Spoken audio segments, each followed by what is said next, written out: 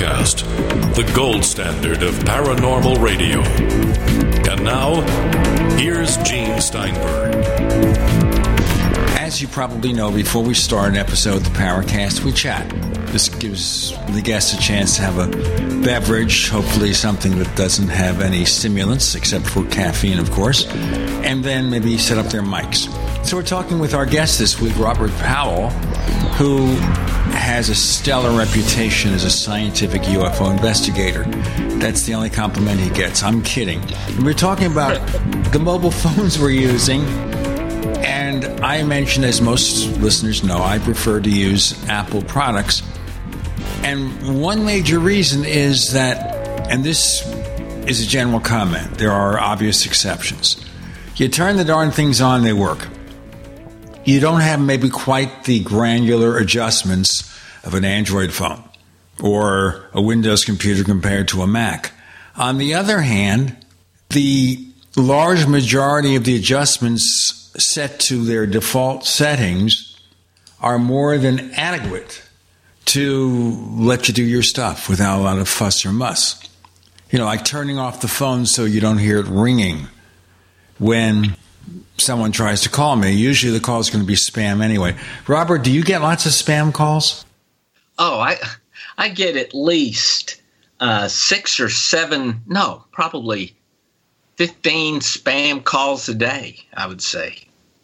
That's about right. I'm looking at my record. I have something from AT&T called Call Protect that's supposed to warn you in the event of a spam call. So it sort of kind of helps. And then the other thing it does, and I'm not advertising AT&T because I'm not a huge fan of theirs, and that is they have something you pay for, which is their mobile security app. And the mobile security app is nice in the one sense that it gives you all sorts of extra features like a VPN if you connect, say, to another Wi-Fi network, say at your Starbucks or something. By the way, we just gave Starbucks a promotion. We'll send the bill to the head of Starbucks, the CEO, in about an hour. And you don't want to have somebody try to hack you as you're sitting there trying to establish a connection. I don't know where this started. Let me ask you, Robert, do you follow the crazy back and forths in the UFO field about whether people are legitimate or not? You know, I probably used to follow it more than I do now. I would say that I guess I make my own opinions on who's legitimate and who's not, and then I don't really follow the gossip on the internet or anywhere. Well, I'll give you an example of some kind of chatter. I know that we briefly talked or tried to talk about this with Leslie Kean. Leslie Kean, of course, is one of the co-authors of that big New York Times piece. She's done several, and this is the one that started back in December of 2017. So we were talking about the stories, the contradictory stories about the status of Luis Elizondo as head of this Pentagon study or just a member of the staff. And as a practical matter, probably doesn't matter in the scheme of things, but there was that. And then, do you know Nick Pope? I've met Nick once. Okay, it's closer to me. We've talked to him on the show several times, and he was on after the Paracast once where he talked about his interest in conspiracy theories. In any case, there's an article now at Kevin Randall's A Different Perspective, actually 2 articles, about some kind of debate over what Nick Pope did with the Ministry of Defense in the UK. You know, because he presents himself as head of their UFO desk, and I guess the claim is that the desk at which he worked, where he was a receptionist, paper pusher kind of person, only did UFO cases as part of what his work was. He wasn't just sitting there doing UFOs. Secondly, that he didn't go out and investigate UFOs. If he came into something he thought should be passed on, he would contact, like the Royal Air Force or something, the appropriate agency. Now, this doesn't mean he wasn't involved in UFOs, but maybe there's a tad of exaggeration if that's the case. What's your take about this, Robert, or do you care?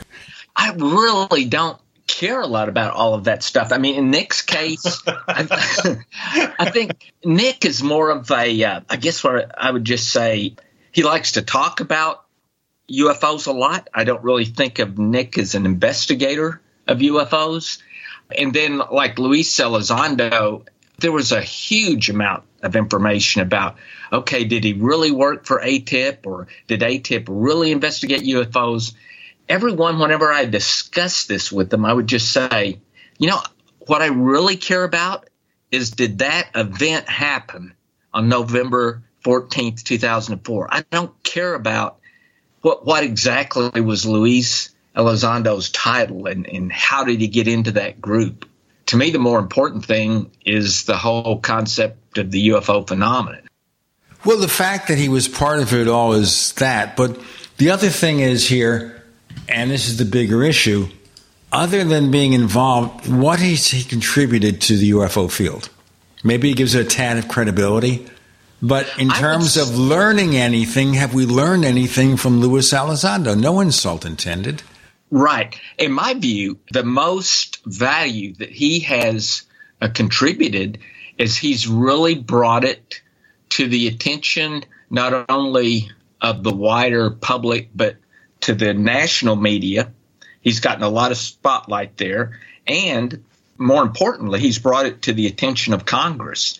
So I think his contribution's been very valuable in that area.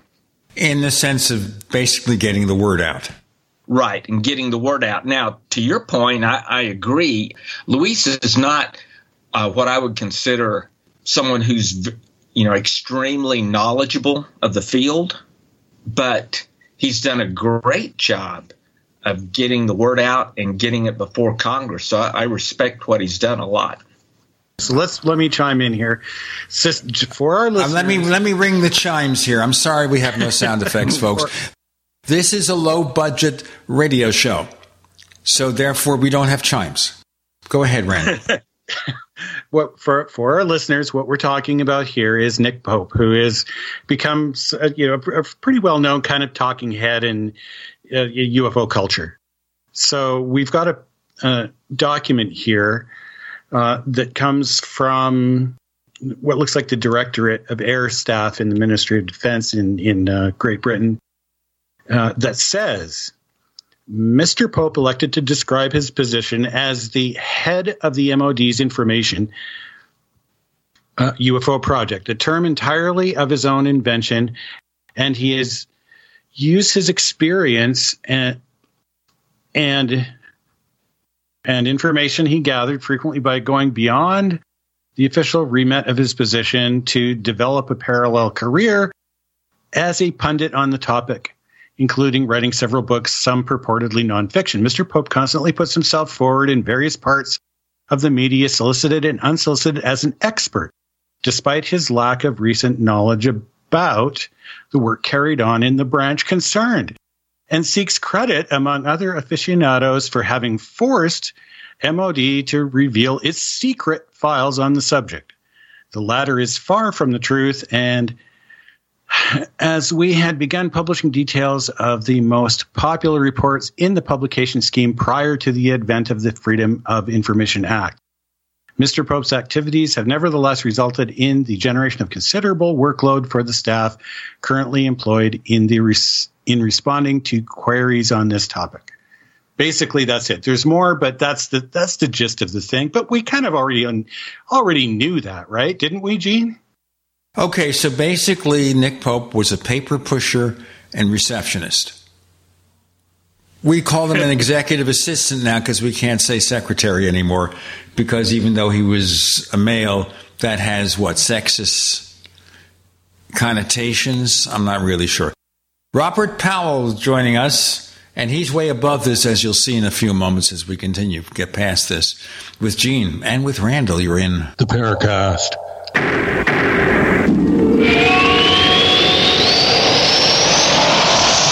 Hey, listeners. I want you to have the entire Paracast experience. So I'd like to tell you about After the Paracast. After the Paracast is an exclusive feature for subscribers to the Paracast Plus. With After the Paracast, you never know what's going to happen next. After the Paracast features color commentary, special interviews, and further conversations with Paracast guests. With Paracast Plus, you can download a very special enhanced version of the Paracast also.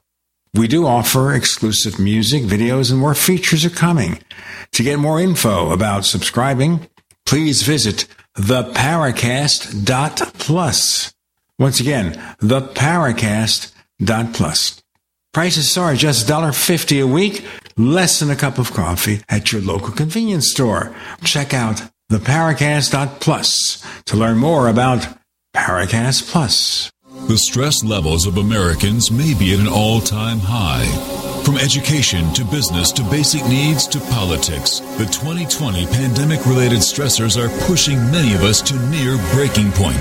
That's why you should consider the stress and pain-relieving products from sunny-bay.com, like our lavender neck wraps and pads infused with premium Washington lavender buds. They relieve tension and relax with a soothing scent of lavender. And lifestyle expert Jennifer Bonner recommends products from Sunny Bay. Sunny Bay's hands-free neck wrap should be your go-to pain relief solution. Give gifts to family and friends that relieve stress and pain. Give love and care by giving the best. Give pillows, neck wraps, and body wraps from sunny-bay.com, a Biomed DB design company. Just click sunny-bay.com.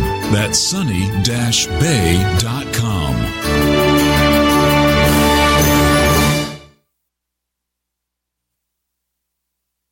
Frustrated trying to get business capital? Want to take the slow process and rejection out of the equation? GCNloans.com removes the slow, irritating approval process. Instead, get quick, simple funding. Powered by David Allen Capital, 80% of our pre-qualified clients are approved in days. Pre-qualify at GCNloans.com and get your money this week. It's that easy. GCNloans.com. That's GCNloans.com. Stop aging now. Restore those joints. Boost your strength. Because it's official. NutriMedical has released the most exciting, powerful anti-aging supplement on the market. Dr. Bill Deagle's Red Deer Velvet DR has been approved by the U.S. Patent Office. Imagine stem cell rejuvenation all in one capsule without huge expense. Dr. Bill MD discovered that as an unborn baby grows in the mother's womb, he or she does not deteriorate or physically age. Red Deer Velvet DR, like the uterus, provides 300 biomolecules and 6 hormones protected in one special DR capsule that delivers lipid packages directly into your circulation. This patented technology bypasses the stomach and is released into the small bowel unaltered by digestive enzymes and stomach acid. Remember, Red Deer Velvet DR. Improve endurance, stimulate your immune system, increase learning ability, and even improve sexual libido with Red Deer Velvet DR. Click NutriMedical.com, that's NUTRI Medical.com, or call toll-free 888-212-8871 and get on the road to a newer, rejuvenated, happier you. Would you like to get back that full head of hair from years past? Now, there is Reveal. Beverly Hills celebrity dermatologist Dr. Nathan Newman took nearly a decade to develop Reveal from natural botanicals to return to a full-body head of hair. Reveal for men and women with a 30-day money-back guarantee at GCNlife.com or toll-free 844-443-6637. 844-443-6637. Reveal at GCNlife.com. We'd like to hear from you. If you have a comment or question about the Paracast, send it to news@theparacast.com. That's news@theparacast.com. And don't forget to visit our famous Paracast community forums at forum.theparacast.com. So before we get started on the serious stuff, we're engaged in kind of the usual back and forth that one encounters within the UFO field. Robert Powell joins us. And by the way, his bio indicates 28 years experience, maybe more now. You're still with them? Advanced Micro Devices, which we all know as AMD. Actually, I was very fortunate in that I was able to retire early. I retired from AMD back in 2006. And I bet they offered a hell of a pension plan. It was a good deal. It wasn't a pension plan, but it was a good deal. Now, of course, we know about Radeons. We know about Ryzen chips. I mean, AMD has become a real killer company. They used to be like a bad also-ran to Intel, but their latest network chips are just fabulous. What kind of work did you do for AMD? I did a lot of different things at Advanced Micro Devices. I started off working on their flash product and what was called product engineering.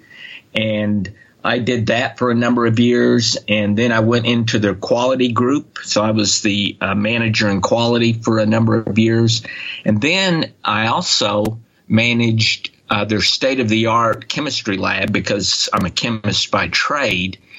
But maybe the funnest thing I did was I managed the research and development group there. And so I had a number of PhDs that were in my group that worked for me. And that's where I got the patents. And that's where I learned it's not so hard to get a patent. I used to think that was some magical thing that's like, how do you get a patent? Oh, you must be a genius to get a patent.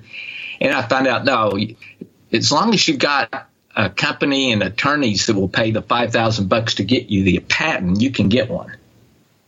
Well, don't they normally look for patents just as for protection, even though the product may never, ever, ever actually be produced? But if you have a patent, therefore nobody else can try to produce something with that technology without paying you a check. Right. You do that, and you also do it to protect your own products so that because there are people out there who create these very generic patents so that as soon as a corporation creates a product, they can go jump on it and say, hey, I already have a patent on there. You guys need to pay me a piece of the action. So it's important to have a patent just so you can protect yourself from those kind of things. Well, protection then. I know Apple files numerous patents for different technologies, but they don't have a folding iPhone. They do have technology for it. They have some really wacky stuff. And maybe 10 years from now, they will produce a product. But I don't know about patent laws, and this is not part of our discussion. Isn't it also important that when a company gets a patent, eventually they actually have to use it? If they don't use it, that's logical grounds for another company to attack that registration? Well, I'm not a patent attorney either, but I can say that my understanding is that once your patent is approved, your company does not have to actually produce a product using that patent, but all patents will expire after 17 years. So they have 17 years to make something, and it doesn't matter what they do. Yeah.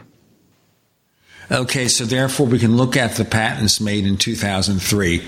Okay, 17 years, right? Let's have at them and let's produce some stuff. Of course, who cares about the patents from 2003 anymore because of technology?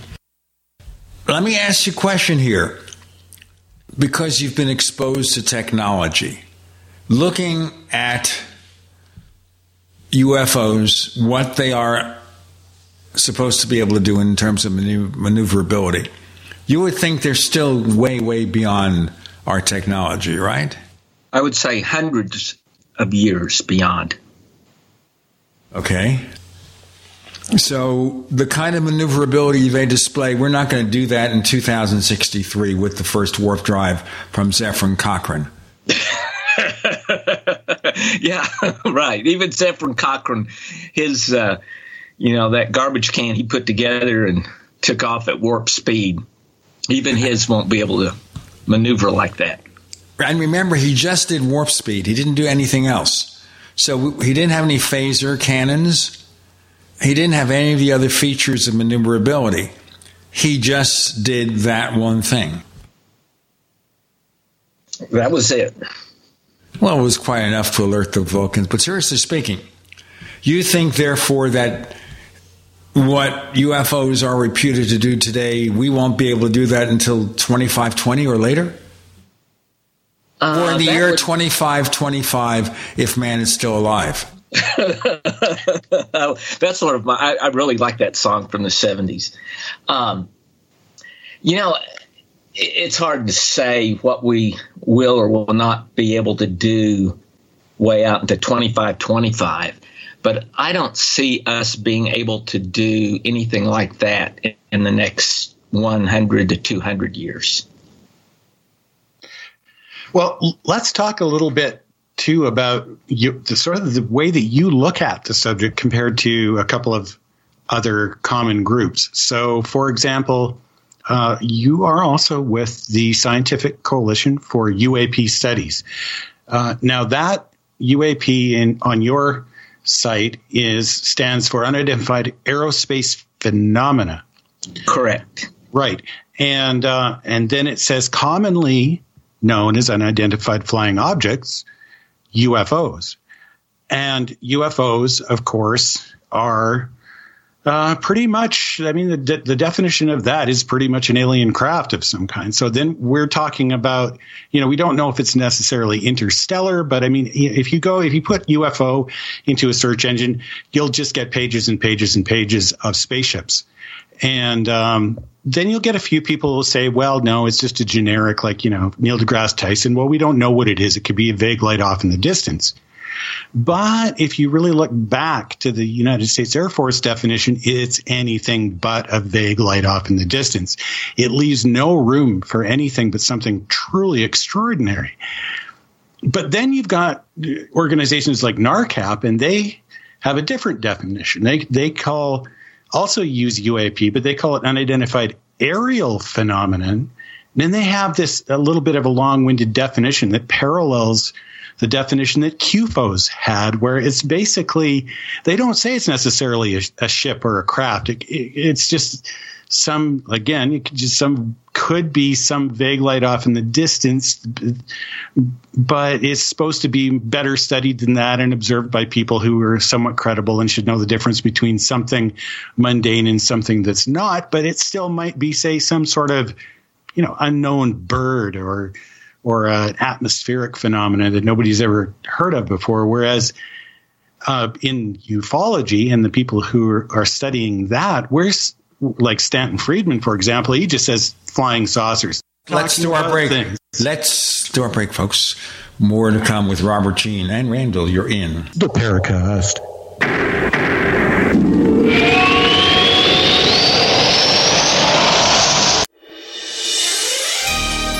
Thank you for listening to GCN. Be sure to visit GCNlive.com today.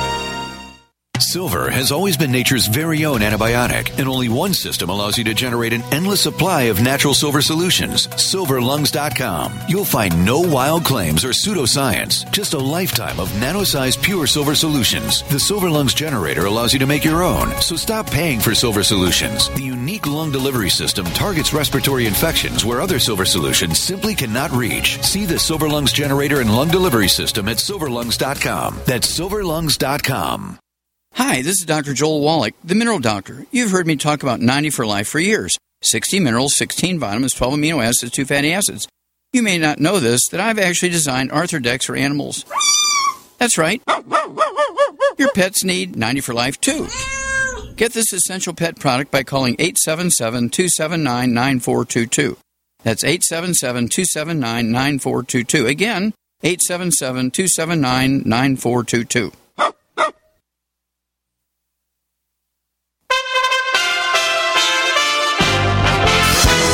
USA Radio News with Dan Naraki. The United States continues to see rising coronavirus cases across the country, setting a new single-day record on Friday for new cases. Another 227,000 new cases were reported yesterday, according to data from Johns Hopkins University. 2,011 Americans died of the disease Friday as well. The case spike comes as a vaccine against the virus may be days away from FDA approval. Glenn DeShields was part of the trial study for the Pfizer vaccine, which is up for an emergency use approval next week. He tells Fox News about the side effects he experienced after getting the vaccine. I had never really had a reaction to a vaccine before, and I did have a reaction to this one. Headaches and fatigue were the big thing. I didn't take, any kind of like aspirin or ibuprofen on the first shot. The second shot I did, and it muted all the effects. This is USA Radio News. Doctors in Connecticut are asking for tighter coronavirus restrictions as healthcare systems are being overwhelmed by COVID patients. Kenneth Burns has the story from the USA Radio News East Coast Bureau. Doctors in Connecticut asked their governor, Ned Lamont, to shut down indoor dining and gyms to stop the spread of the coronavirus. That letter was spearheaded by Dr. Luke Davis, a critical care physician at Yale New Haven Hospital. He told CBS News that he and other hospital staff are getting tired. It's a very difficult disease, and the thing that makes the biggest difference is just not having the hospitals be overloaded, having enough staff to take care of people. Nearly 700 people signed an online version of the letter. And starting Sunday, 2 regions of California will fall under a stay-at-home order. California Governor Gavin Newsom announced earlier this week that regions of the Golden State would fall under that order when the area's ICU capacity fell below a certain threshold. The State Department of Public Health announced Saturday that the Southern California and San Joaquin Valley regions had crossed that threshold and would be under the 3-week order. This is USA Radio News. Jake was in big trouble with the IRS. He owed how much? $92,000. Ouch. And the IRS left no room for Jake to breathe. They put a lien on my house, took all the money out of my bank account, took money out of my paychecks. So it was a nightmare. He needed help fast. I figured that all these companies were the same until I called Federal Tax Management. You could just tell they knew what they were talking about. Right then and there, I felt like I had some hope. Stop the liens, levies, and garnishments fast and qualify for one of several special IRS programs that could reduce or even eliminate your tax debt. So, how'd it go for Jake? They did what they said they would do. They came through for me. I ended up saving an unbelievable amount. I was so jazzed. I was extremely happy. If you owe more than $10,000 in back taxes, take Jake's advice. Give Federal Tax Management a phone call. If they help me, they can help anybody. Call the Federal Tax Management Hotline now. 800-503-8625. 800-503-8625. 800-503-8625.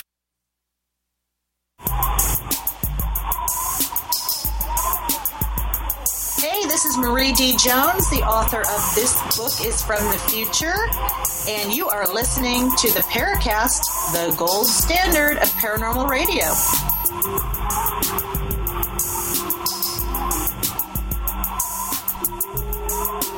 Randall, you want to pick up on what you were talking about? Just before the break, we were talking about the different versions of what we're talking about here, and we had just gotten to the version of UFO by researchers like our dearly departed Stanton Friedman, who would just say, "Look, I'm not an apologist ufologist. We're talking about flying saucers. We're talking about alien craft, probably interstellar, technical, and visiting us here on Earth." Where do you stand on that map of versions when it comes to using the term UAP or UFO? Well, we actually had a long debate on the term we should use when the SCU was created in September of 2017. We ditched the word UFO simply because there's too much of a connotation with that word and little green or gray aliens inside the ship and all the craziness that goes with it. We wanted to stay away from the craziness. We decided to go the same way the Navy went, which was to call it unidentified aerospace phenomena. We went with aerospace instead of aerial because aerospace indicates it can be in the ocean, in the air, or in space. We had the same debate you just mentioned. The thing is like on the SCU site, it says commonly known as unidentified flying objects or UFOs. So really for you then, it sounds like a synonym for UFOs, which, everybody just goes, okay, we're talking about aliens. NARCAP is like, no, not necessarily. UFOs are some subset of the thing, and in both cases, it seems like there's this idea that the organizations wanted to distance themselves from the very idea of UFOs being some kind of an alien craft because they didn't want to be thought of as unscientific or jumping to conclusions. I think that is caused really by how the media portrays the whole subject. They want a picture of a little gray alien getting ready to abduct someone.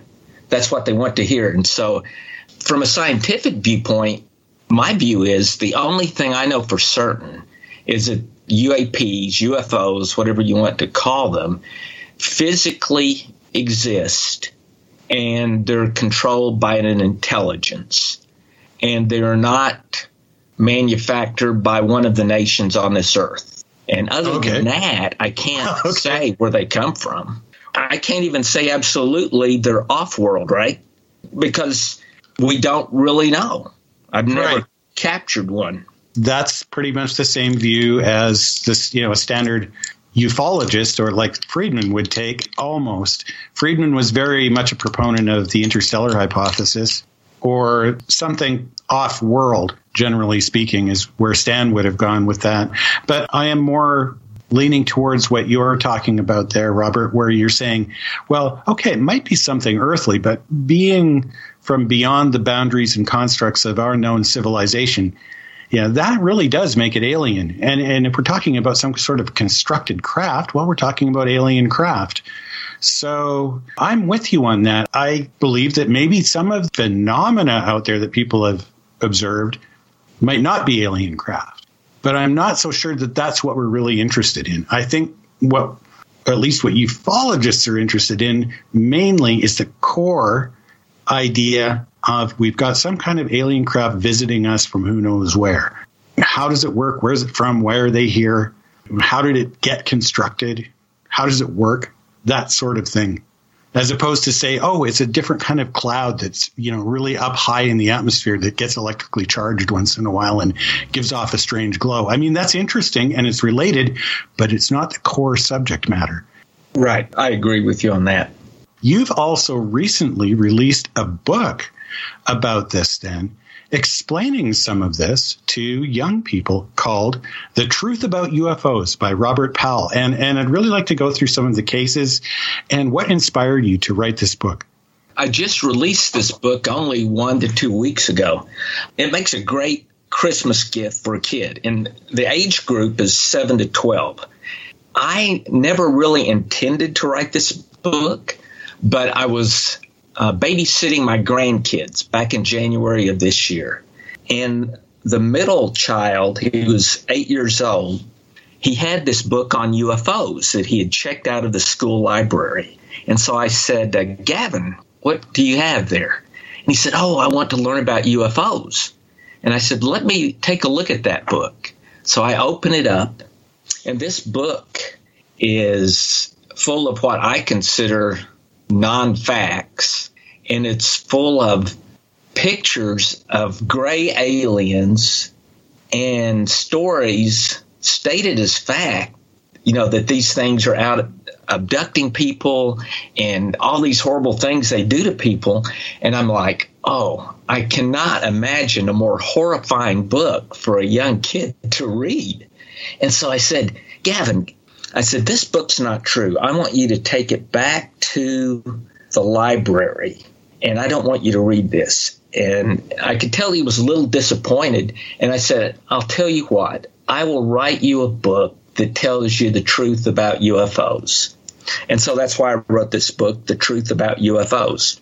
For 8 years old, that is an interesting inspiration because it makes it so personal. It's not just writing it for young people, but something really personal to you.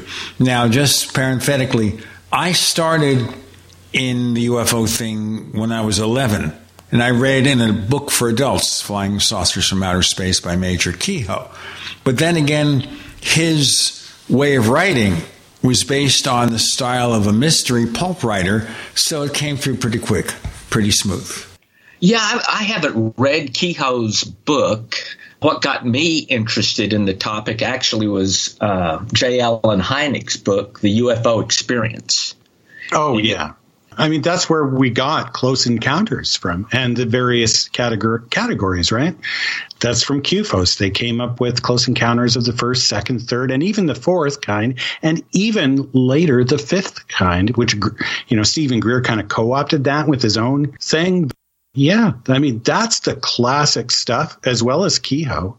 But your book is more oriented towards kids or young people who just want to get an overview and a feel for the subject, but like you were saying, not to alarm their parents if they happen to be particularly younger children, because like you were saying, some of this stuff about UFOs can be pretty scary.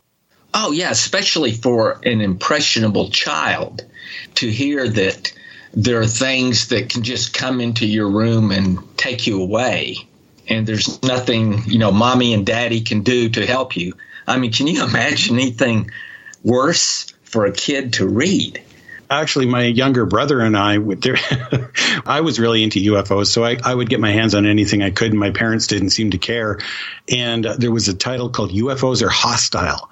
There was a story in there about the Lemon family incident, and where they had it was just like something out of sort of almost like a horror sci-fi movie, and we used to read it and just to scare ourselves as kids at night. So it went through a lot of things where UFOs had shot beams of light, blinded people, burnt people. It went through spontaneous human combustion, and there was some. This was a little bit before the abduction. I almost am tempted to use the word craze or fad or something started, but I mean, it even that was a little bit in there, missing time and stuff. Yes. The other thing I try to do in the book is I give it a little science flavor to the book because my grandson likes science, and so I explain about flying saucers and UFOs, and I explain it in a way that a child of that age can think about it, Hey, I got to do a break here. We're running over. More to come with Robert, Gene, and Randall. You're in the Paracast.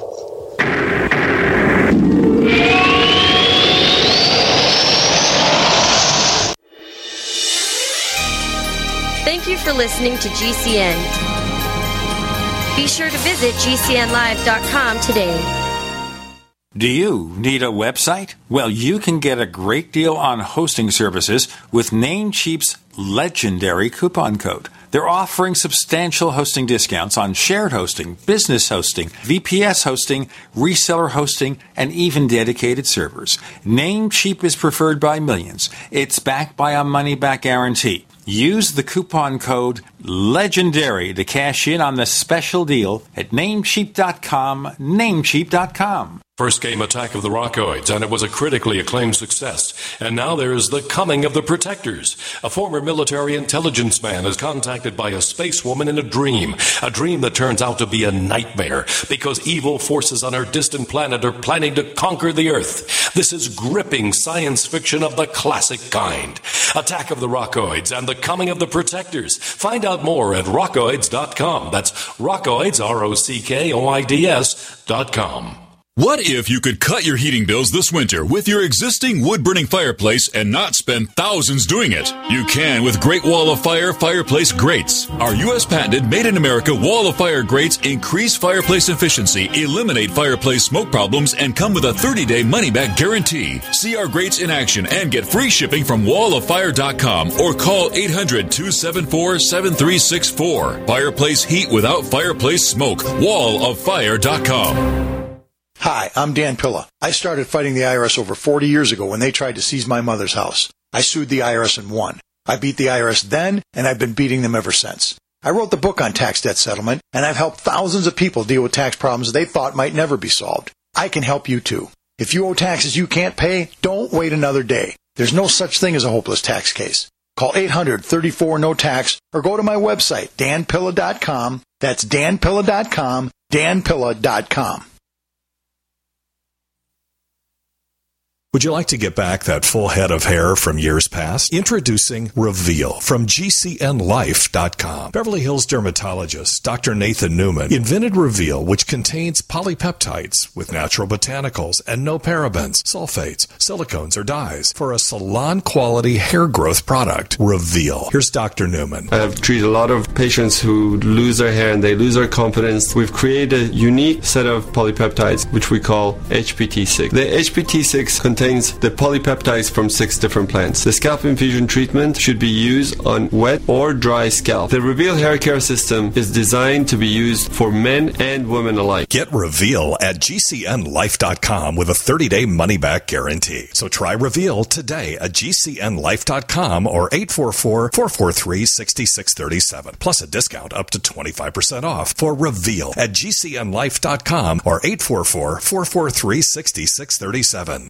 Now with orders to stay at home, public health concerns, the reality of illness due to pathogens and viruses, your health is at an all-time high risk. That's why it's critical to take a proactive approach to boost your immune system. You can with new nano-colloidal silver from Americare. Our patented process with tiny silver particles, 1/100th the size of a red blood cell, allows for maximum body absorption. Americare's nano-colloidal silver effectively disinfects your body internally, attacking pathogens and viruses while supercharging your immune system. Colloidal silver is antibacterial and antiviral. Simply put, it prohibits bacterial respiration, suffocating viral cells, preventing the virus from replicating. And now, due to public health concern, Americare is authorized to offer our lowest and best price ever, around $1 a day, but supplies are limited. Purchase nano-colloidal silver now at immunesupportnow.com. That's immunesupportnow.com. These statements have not been evaluated by the Food and Drug Administration. This product is not intended to diagnose, treat, cure, or prevent any disease. Supplies are limited.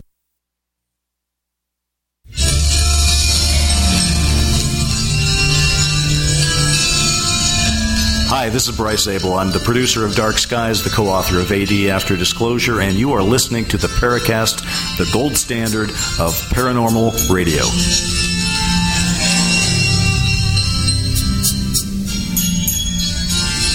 More with Robert, Gene, and Randall on the Paracast this week. Robert, go ahead.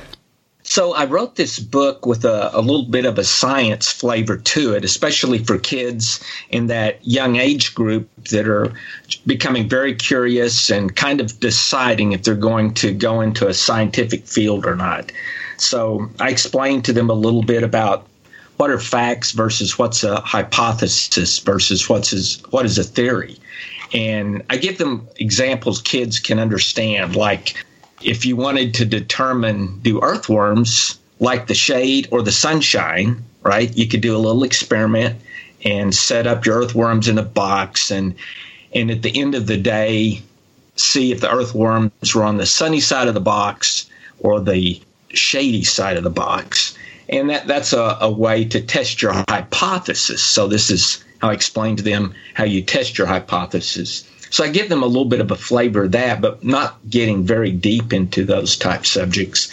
And then after that, I give them examples of UFO cases from the past. And I try to use examples that, one, I consider them, very good cases.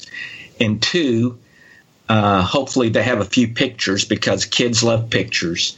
I keep it for each case. I keep it between 3 and 5 pages. I try to make it interactive and interesting for the kids, so they're not just reading a case. Here's one. I'll give you an example. The McMinn case. Yeah, sure. Actually, do you have your book next to you right there? Yeah. How about just read us a couple of paragraphs? And this is for young people, say tweens, or maybe ages 8 to and into their teens kind of thing. How about reading us? Just read us a couple of paragraphs right out of the book.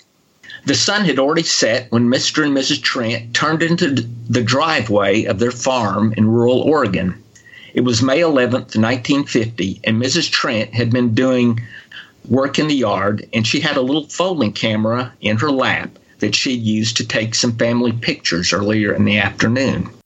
Cameras were much different in 1950 than they are today. They weren't electronic, and you could not instantly see the picture that you had taken.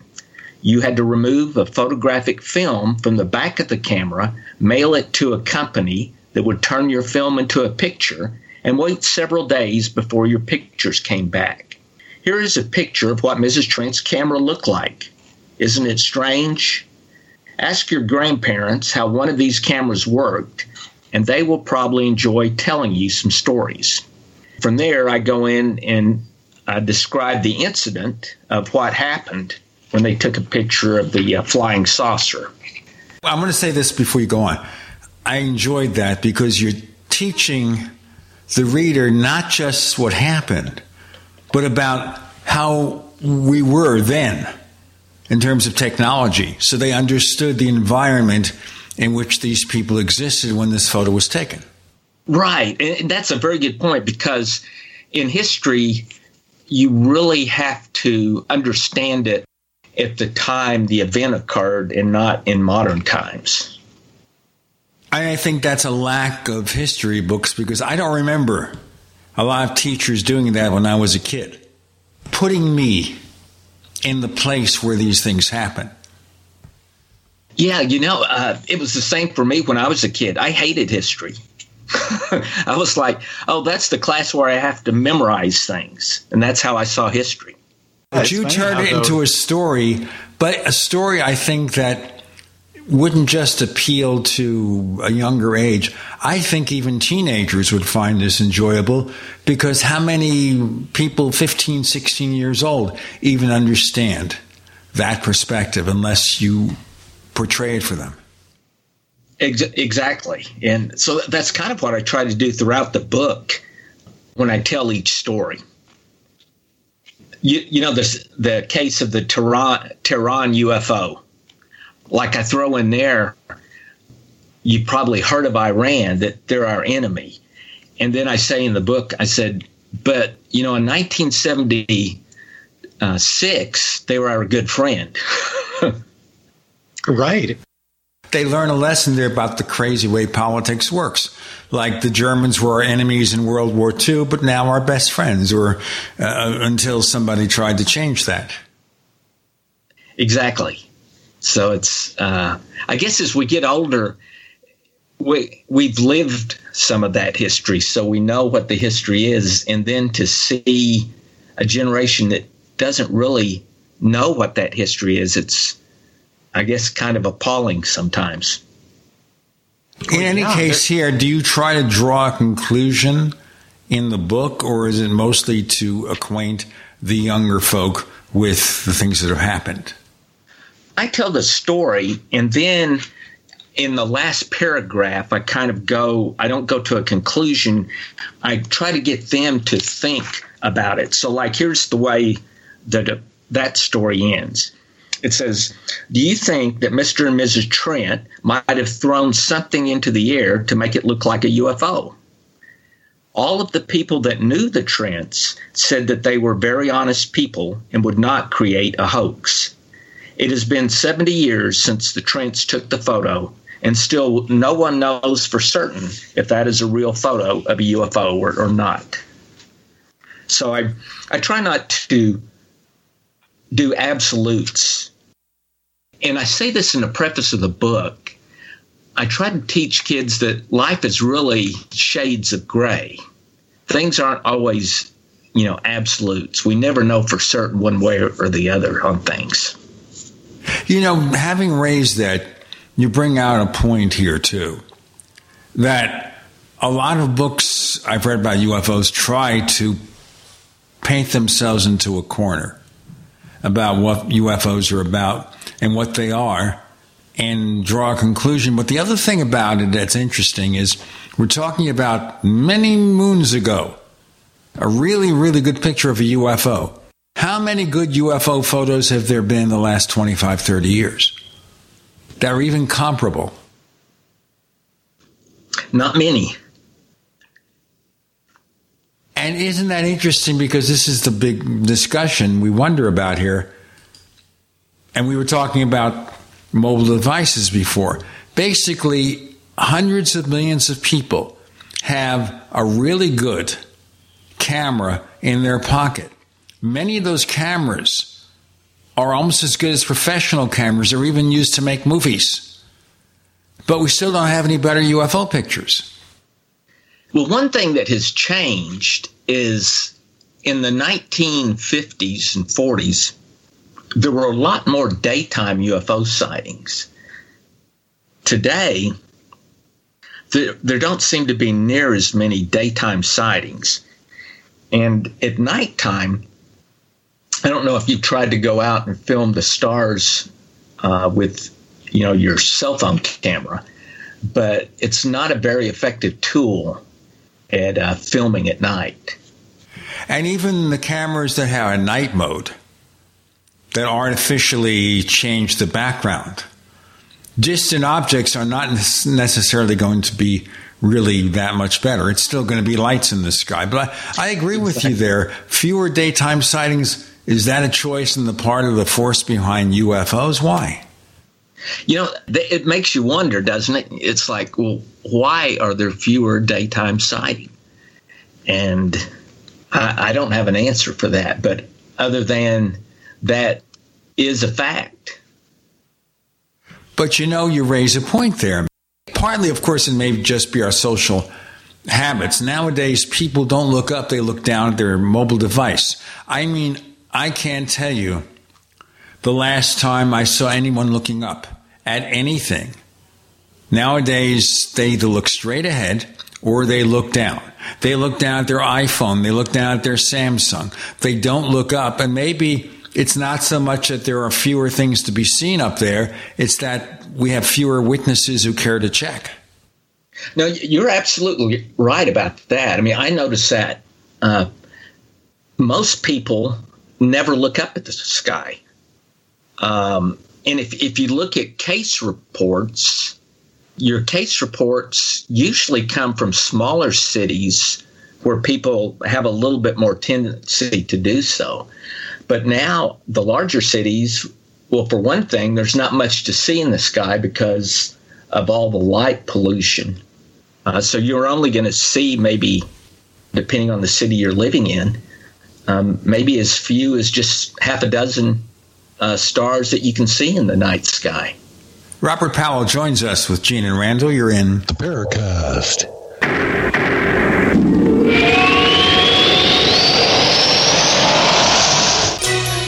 Thank you for listening to GCN. Visit GCNlive.com today.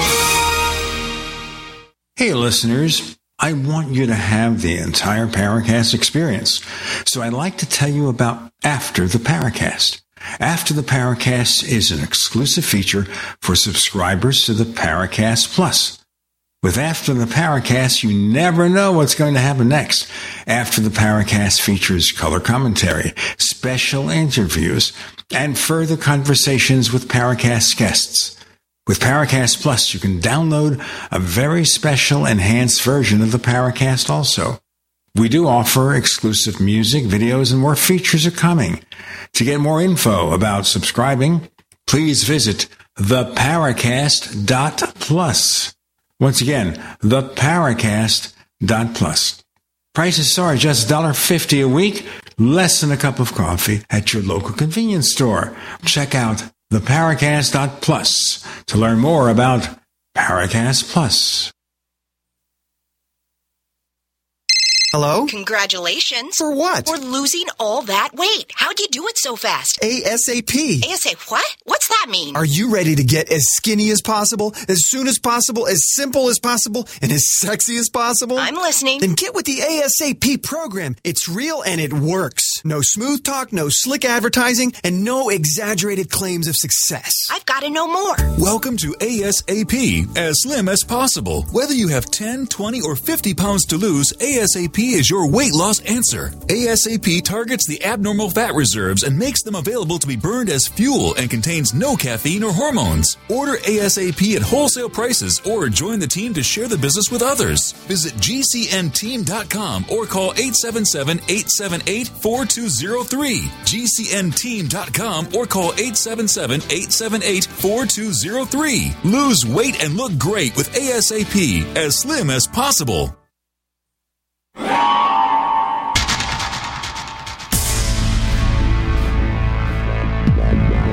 Welcome back to the Paracast, the gold standard of paranormal radio. And now, here's Gene Steinberg.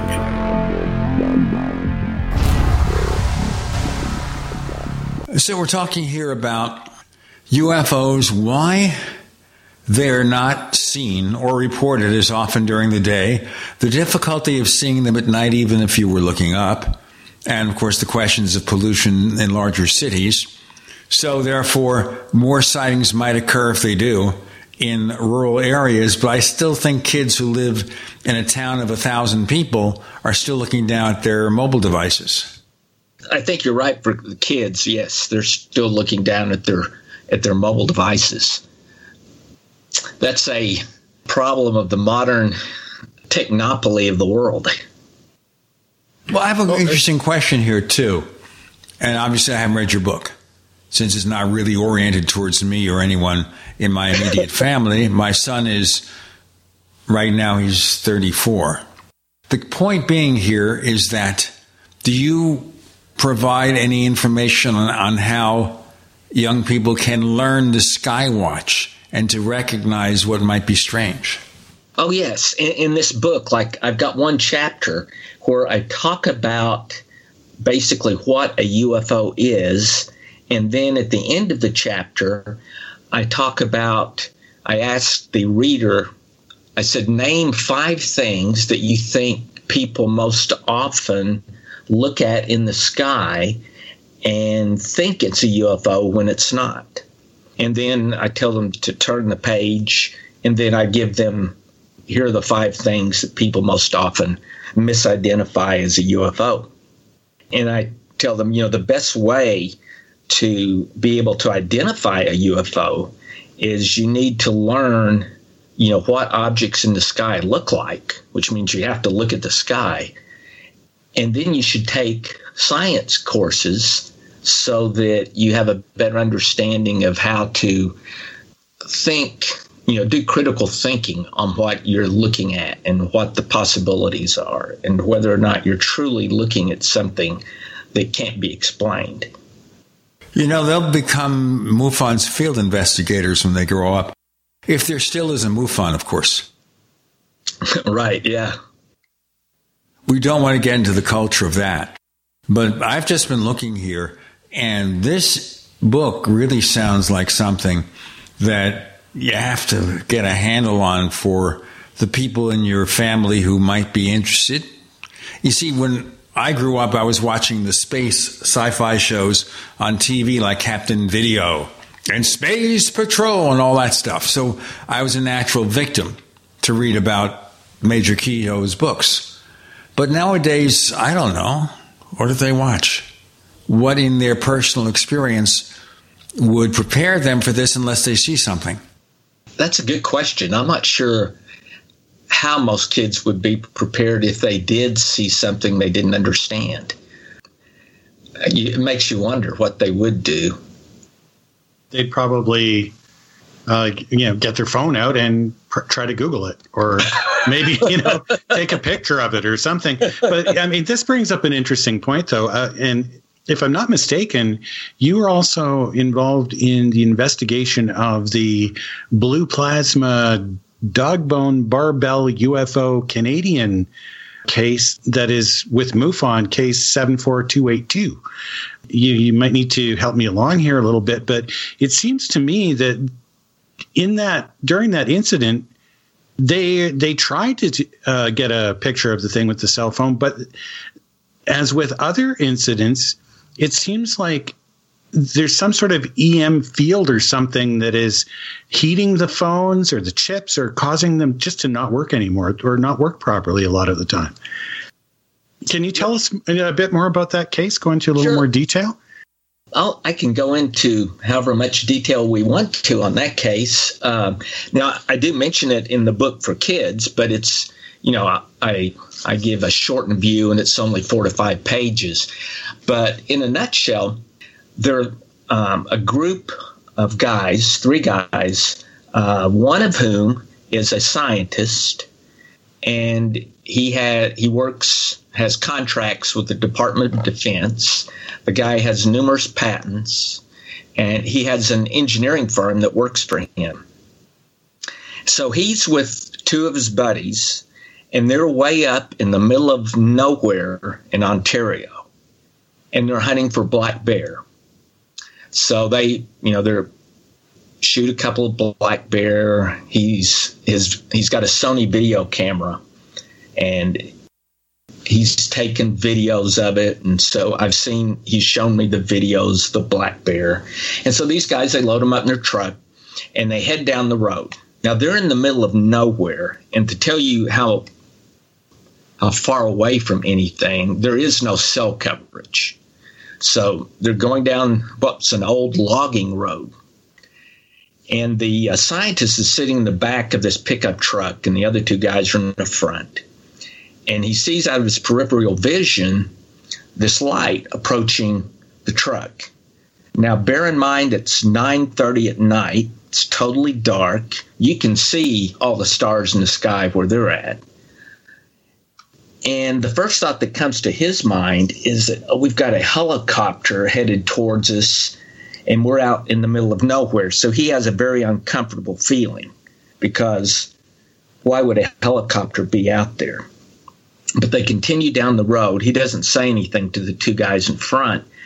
And this light begins to get brighter and brighter, and then it crosses in front of them. And at that point in time, it has gotten within about 400 feet of them.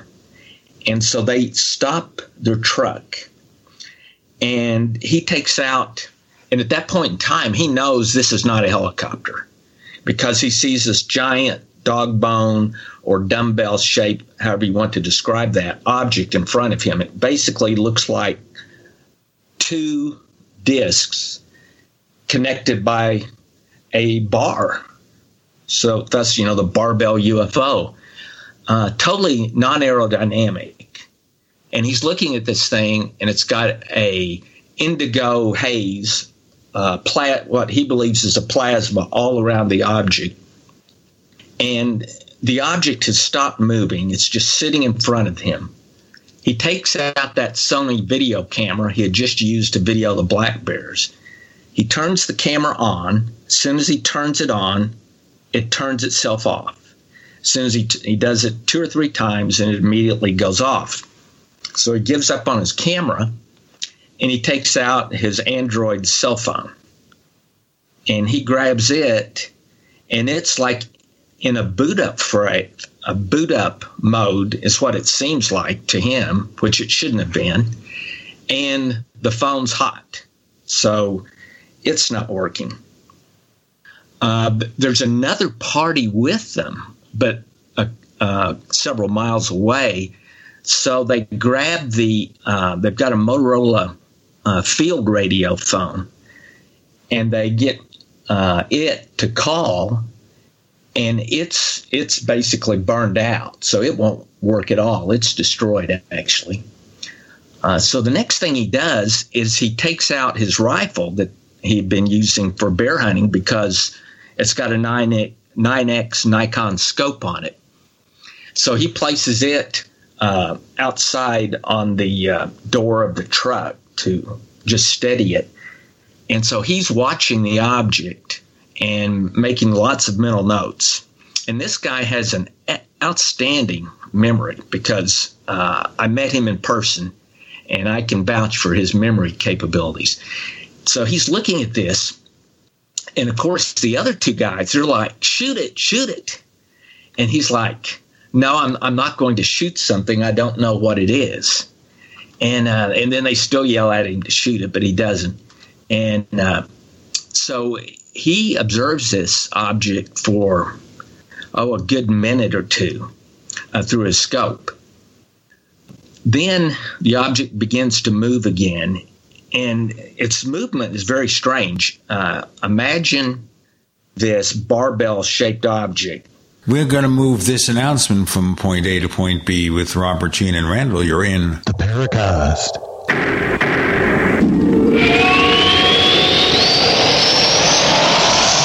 Hey, listeners. I want you to have the entire Paracast experience. So I'd like to tell you about After the Paracast. After the Paracast is an exclusive feature for subscribers to the Paracast Plus. With After the Paracast, you never know what's going to happen next. After the Paracast features color commentary, special interviews, and further conversations with Paracast guests. With Paracast Plus, you can download a very special enhanced version of the Paracast also. We do offer exclusive music, videos, and more features are coming. To get more info about subscribing, please visit theparacast.plus. Once again, theparacast.plus. Prices are just $1.50 a week, less than a cup of coffee at your local convenience store. Check out theparacast.plus to learn more about Paracast Plus. It's not over. Sadly, our nation is going through tough times again, with no end in sight, and nobody knows what might happen next year. That's why it's a good idea to plan ahead so you aren't caught off guard. Nothing's more important than having enough food to eat, and we're here to help. We're My Patriot Supply, America's leading emergency preparedness company. We provide long-term emergency food that lasts up to 25 years in storage. When grocery stores run empty or disasters strike, our foods will be there when you need it most. Act now and secure at least a 4-week emergency food kit full of tasty meals that provide 2,000 calories a day. We have dozens of emergency food storage kits to choose from. When the government tells you not to go out, you can have the peace of mind that comes from being prepared. When you order from MyPatriotSupply.com, your food will arrive discreetly at your doorstep in no time. Prepare today. Time is short. MyPatriotSupply.com. That's MyPatriotSupply.com. Anytime, any place, anywhere. Radio remains the most intimate of all forms of media. At home, at work, in the car, on smartphones. Over 90% of consumers still listen to radio every week. That makes choosing radio as a place to advertise your business one of the best decisions you can make. Email advertise@gcnlive.com and partner up with an experienced GCN representative. Advertise@gcnlive.com. Easy, affordable, effective. Hi, my name is Lily. My mom and dad used to fight about money all the time. Then one day, I heard them talking about this guy, some uncle I never knew, called Uncle Sam. Well, they say this Uncle Sam guy wanted them to pay him like $1 gazillion, and they didn't have $1 gazillion.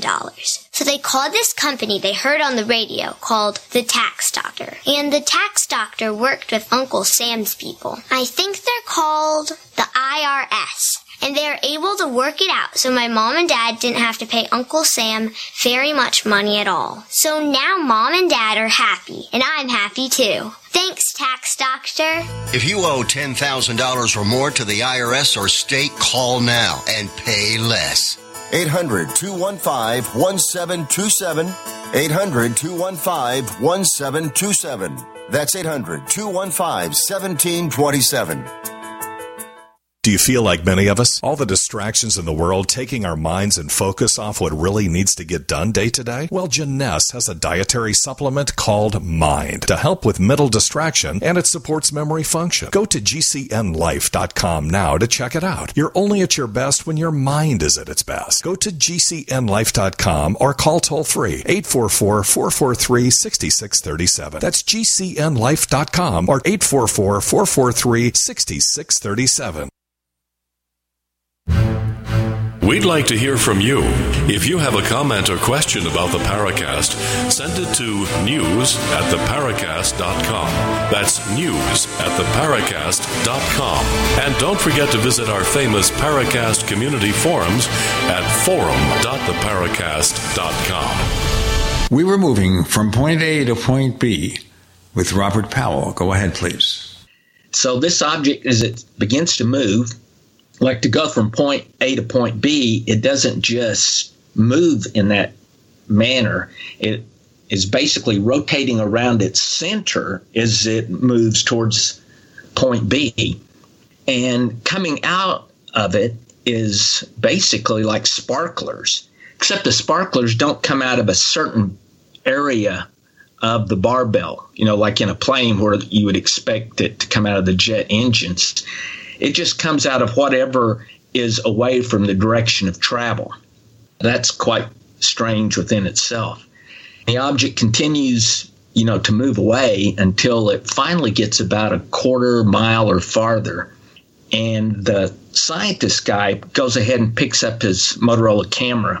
Not his Motorola, his Sony camera again. And he clicks it on, and this time it stays on.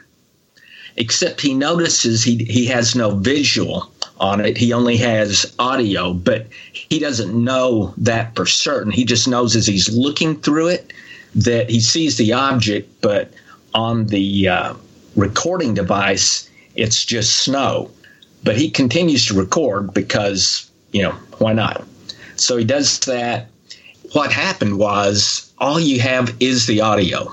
So the video is totally scrambled. There's only audio. And you can hear him talking in the audio. And the object moves farther away, and then it moves up to a higher altitude and takes off at a high speed. And he sees a second one later, that a few minutes later, that they think is a second object similar to the first one. So that's kind of the nuts and bolts of the story. I found it to be extremely believable. Robert, can I ask a couple of questions there? Sure. Yeah, I just so before the last break when we got started on this, so again, what year was this? This was August of 2013. Okay. And Canada, and what province? Ontario. Oh, Northern Ontario, or? Well, I can't tell you the exact location because he wants all of this to remain anonymous. And one of the guys that was with him owns the land there.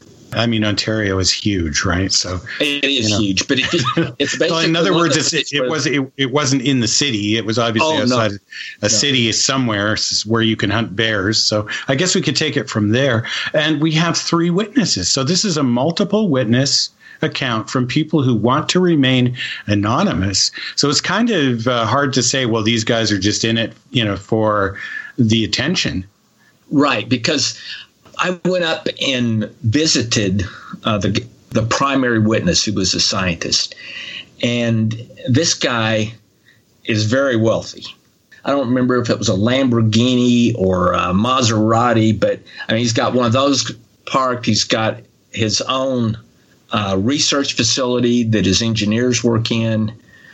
You walk into his research facility and you can't use your phone because he's got it blocked.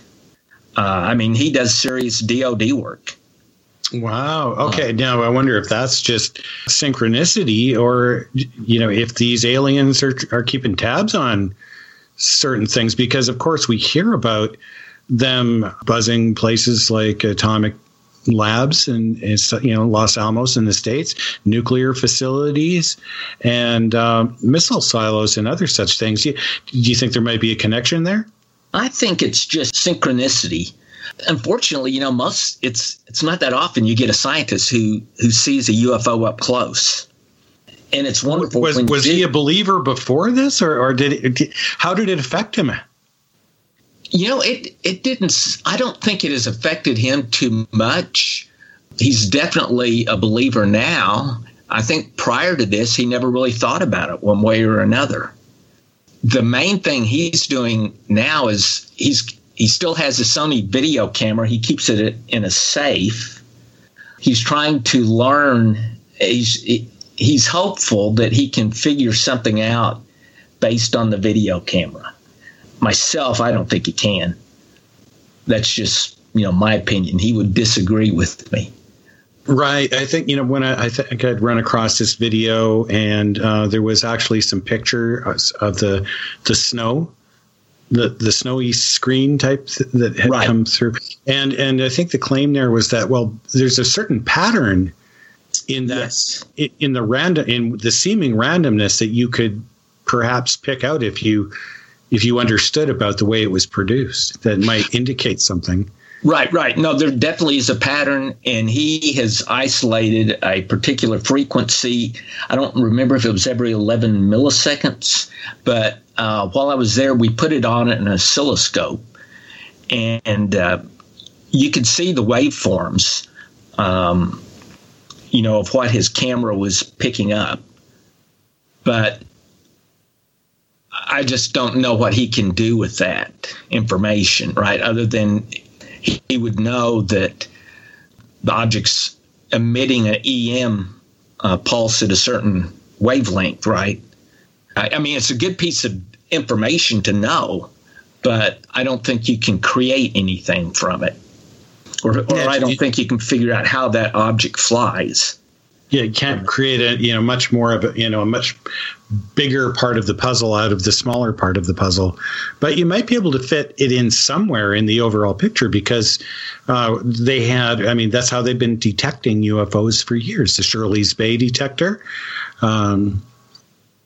was from Willard Smith. He wrote about that, and that they had a tower up there, and it was for detecting EM and gravimetric oscillations. Now, the gravimetric oscillations, I'm not really sure how that's measured. EM, I can understand that's measured with an antenna. Are you familiar with the way they measure gravity itself? I mean, do they use just a little weight of some kind and attach it to a meter or potentiometer of some kind? Or how do those work? I'm a chemist, not a physicist, but I believe the gravitometers work similar to an accelerometer, and it's if I recall right, what they have in your cell phone is they have a little what they call a little cantilever, which is it's basically a nano-sized cantilever that can move. It takes very little force to move it. And other than that, I can't really tell you from that point, how does that actually give you an accelerometer or gravitometer reading? But I know that's kind of what your cell phone's got one in it. And yeah, some kind of a little cantilever, that would make a certain amount of scientific sense, because if the gravity is greater, it would pull on it more, and that would shift its position. And based on the amount of deflection from normal, you could calculate a difference that is either within or outside of, say, a so-called normal range. We've got a normal announcement here in normal range with Gene, Robert, and Randall. You're in the Paracast.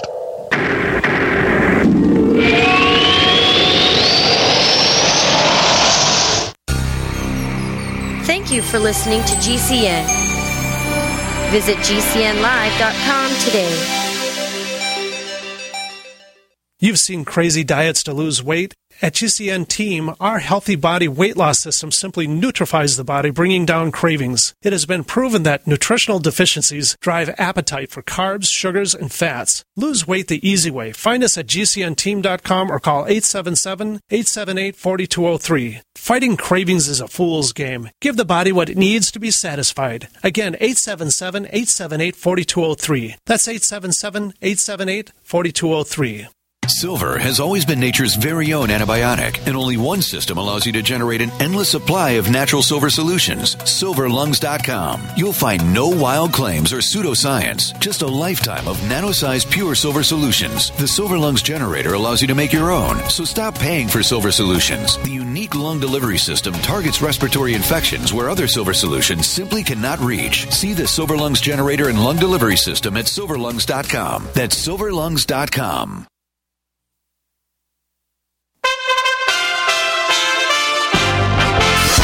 USA Radio News with Dan Naraki. President Trump is calling on Georgia's governor and Secretary of State to further investigate allegations of voter fraud in their state. The president tweeted Saturday asking why Governor Brian Kemp hasn't called for a signature verification for absentee ballots. Congressman Jody Heiss says the president isn't the only one who wants to see activity from the state's elected leaders on this matter. He tells Newsmax TV that he's had plenty of constituents express their concern over the allegations of voter fraud. There's no question the president's he's deeply concerned and disturbed with the inactivity of the state leaders to address apparent voter fraud in the state. And I must say, Rob, that the president's not the only one. I have been inundated. I spoke just a little while ago at a different rally taking place in another part of the state. People are deeply concerned. They're upset. This is USA Radio News. Doctors in Connecticut are asking for tighter coronavirus restrictions as healthcare systems are being overwhelmed by patients. Kenneth Burns has the story from the USA Radio News East Coast Bureau. Doctors in Connecticut asked their governor, Ned Lamont, to shut down indoor dining and gyms to stop the spread of the coronavirus. That letter was spearheaded by Dr. Luke Davis, a critical care physician at Yale New Haven Hospital. He told CBS News that he and other hospital staff are getting tired. It's a very difficult disease, and the thing that makes the biggest difference is just not having the hospitals be overloaded, having enough staff to take care of people. Nearly 700 people signed an online version of the letter. And Japan's space agency says it has found a capsule full of samples from an asteroid that its probe Hayabusa 2 sent back to Earth. The Japan Aerospace Exploration Agency said it had spotted the capsule as it landed in a remote area of southern Australia, and an operation to retrieve it is underway. The agency says that they hope the samples gathered from the asteroid Ryugu will offer clues about how our solar system formed. This is USA Radio News.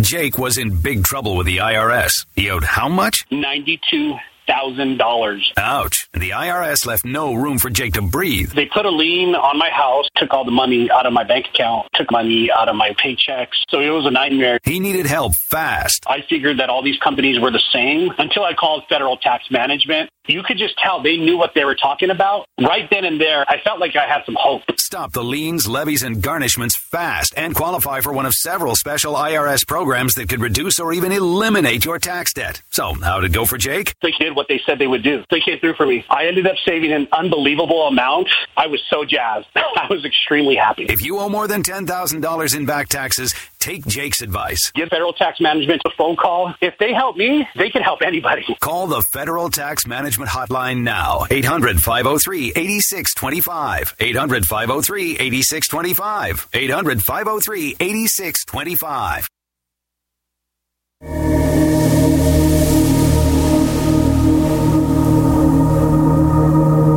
Hi, this is Tracy Torme, screenwriter, producer. You're listening to Paracast, the gold standard of paranormal radio.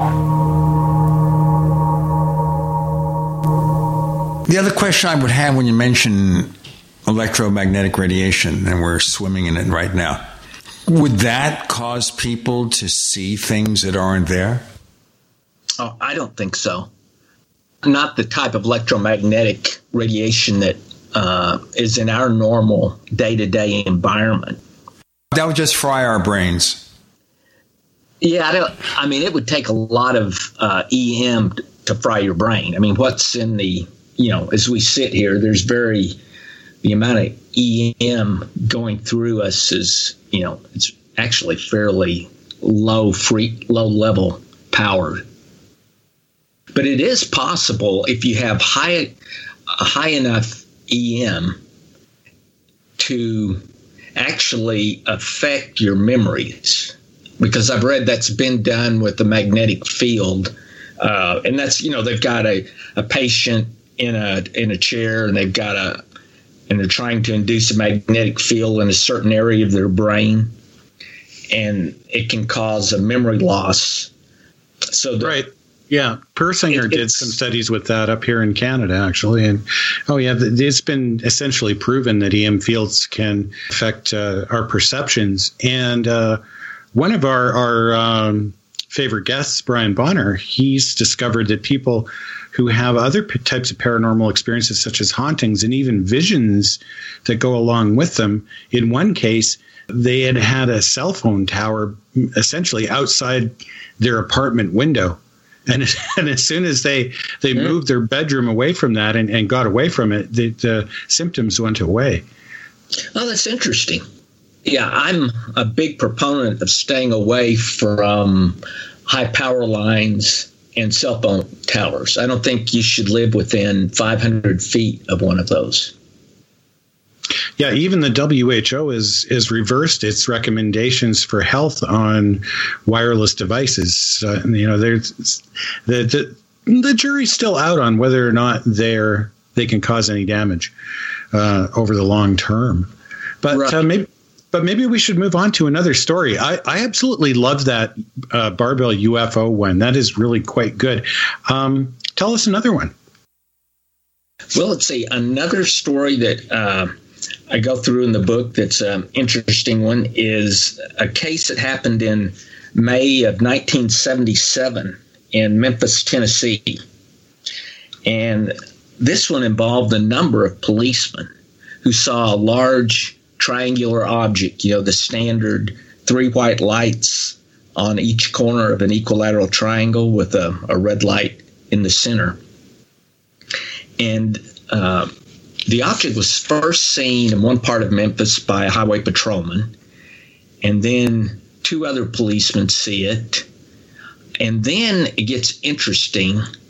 Another pair of policemen see it, and they're going down the freeway, and they're looking over to the right, and they see what they assume must be a helicopter just sitting right above the power lines. And they decide, that's not a safe thing to happen. So at their next exit, they exit and they come back around the freeway. So they look over to their left where the object was above the power lines, but there's nothing there. But now they see it over on the right-hand side. And now they can tell it's not a helicopter. It's this large triangular-shaped object. So they take the next exit, and at that exit, they pull over, and they get out, and they actually do the same thing, too. They take out their rifle, and they use the scope on the rifle to look at the object more closely. And as they're watching the object, and this was kind of interesting, as they were watching it, there were the 3 white lights, and the object begins to move. And as it begins to pick up speed, the red center light comes on, and then it's gone within 2 seconds. So it's very rapid acceleration, and it disappears. So that's one of the stories that I have in the book. And it's one of my favorite of the triangle cases. We've got a question on the Paracast community forums here, and which for every show we post up a profile about our upcoming guests, and people can write in and ask questions, or just even post a topic for discussion. If it's not a specific question, I just want to make a point or something, we'll bring it up and talk about it a bit.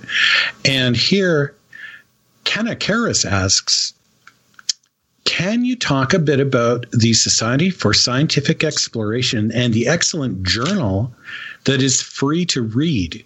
Highly recommended. And then we'll come back to your book again and ask a question by Farlag Goldstein. Sure. My tongue is twisted. The Society for Scientific Exploration's excellent organization. I'm a member of it.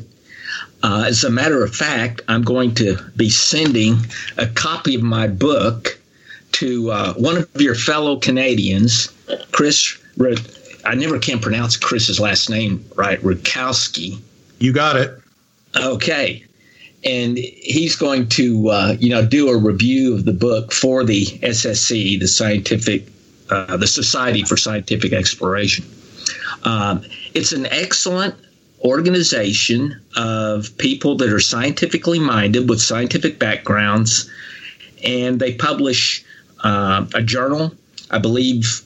I can't remember if it's monthly or quarterly, but they'll cover various topics. Now, they cover more than just the topic of UFOs. They may cover anything that's on what you might consider fringe areas of science. So, I highly recommend it. I hope that answers your question. Right. And this is different than the SCU. Correct. So, yeah. Very interesting, both of them, actually. Good luck with Chris Rukowski there. We were talking with him fairly recently on the show and kind of went through, why he's not affiliated with any particular group. And he's just, he just won't do it. He just wants to be... He is a member of SSU. Of the SCU. Yeah, I think he mentioned that he's kind of like maybe a consultant or something along those lines. But he didn't want to make too big of a deal about that. Yeah, he's not on the board. You're actually on the board of directors, correct. I believe. Yes. Now, I think that might be repeating what Groucho Marx said, that he would never join a club that would have him as a member. Go on about Chris, Randall. Right. Yeah, I think that was essentially it there. Yeah, we love having Chris on the show. Certainly, he's very level-headed, well-educated, and we've tried to pin him down in the past on his beliefs, and he won't even go so far, sort of as you have, Robert, to say that UFOs they are craft, alien craft. He just goes, I don't know what they are, and but there's something there, something objectively real.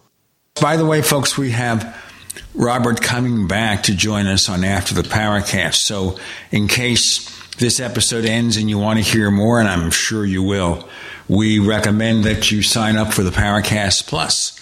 To hear After the Paracast, check the Paracast.plus for more info. The Paracast.plus still giving away those coupons for a free copy of The Phenomenon from James Fox. Oh, and one more thing. The version of The Phenomenon that you can download also includes a link for 3 hours of extra material. This is the stuff that didn't make it into the film, extended interviews, all sorts of surprises. It's like a director's cut on steroids, The Phenomenon. Check it out. To sign up to the Paracast Plus, go to the Paracast.plus, the Paracast.plus. More to come with Gene and Randall. You're in the Paracast.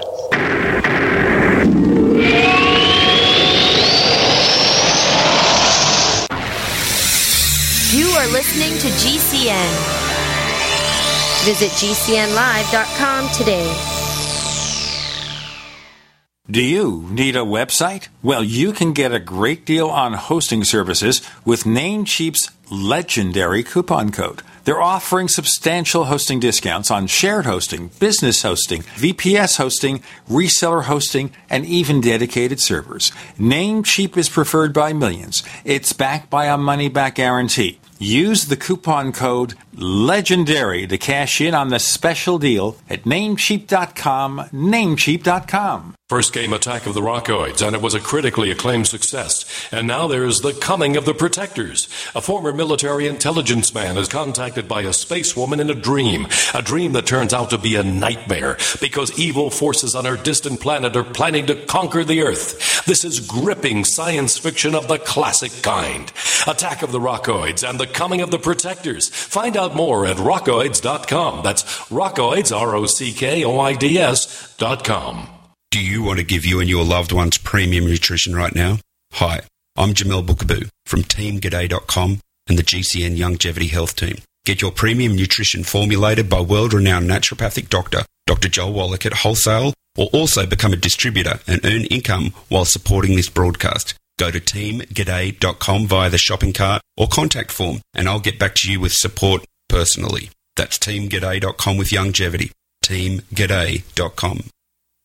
Are you afraid to go to the mailbox because of letter after letter from the IRS? Are they stacking on more and more penalties and interest? By now, you know the problem won't go away on its own. Don't let the IRS chase you to your grave with penalties and interest and liens and levies. You need real help now. I'm Dan Pilla. I wrote the book on tax debt settlement, and I help thousands of people solve tax problems they thought couldn't be solved. I can help you too. Call 800-34-NO-TAX or go to my website, danpilla.com. That's danpilla.com. danpilla.com.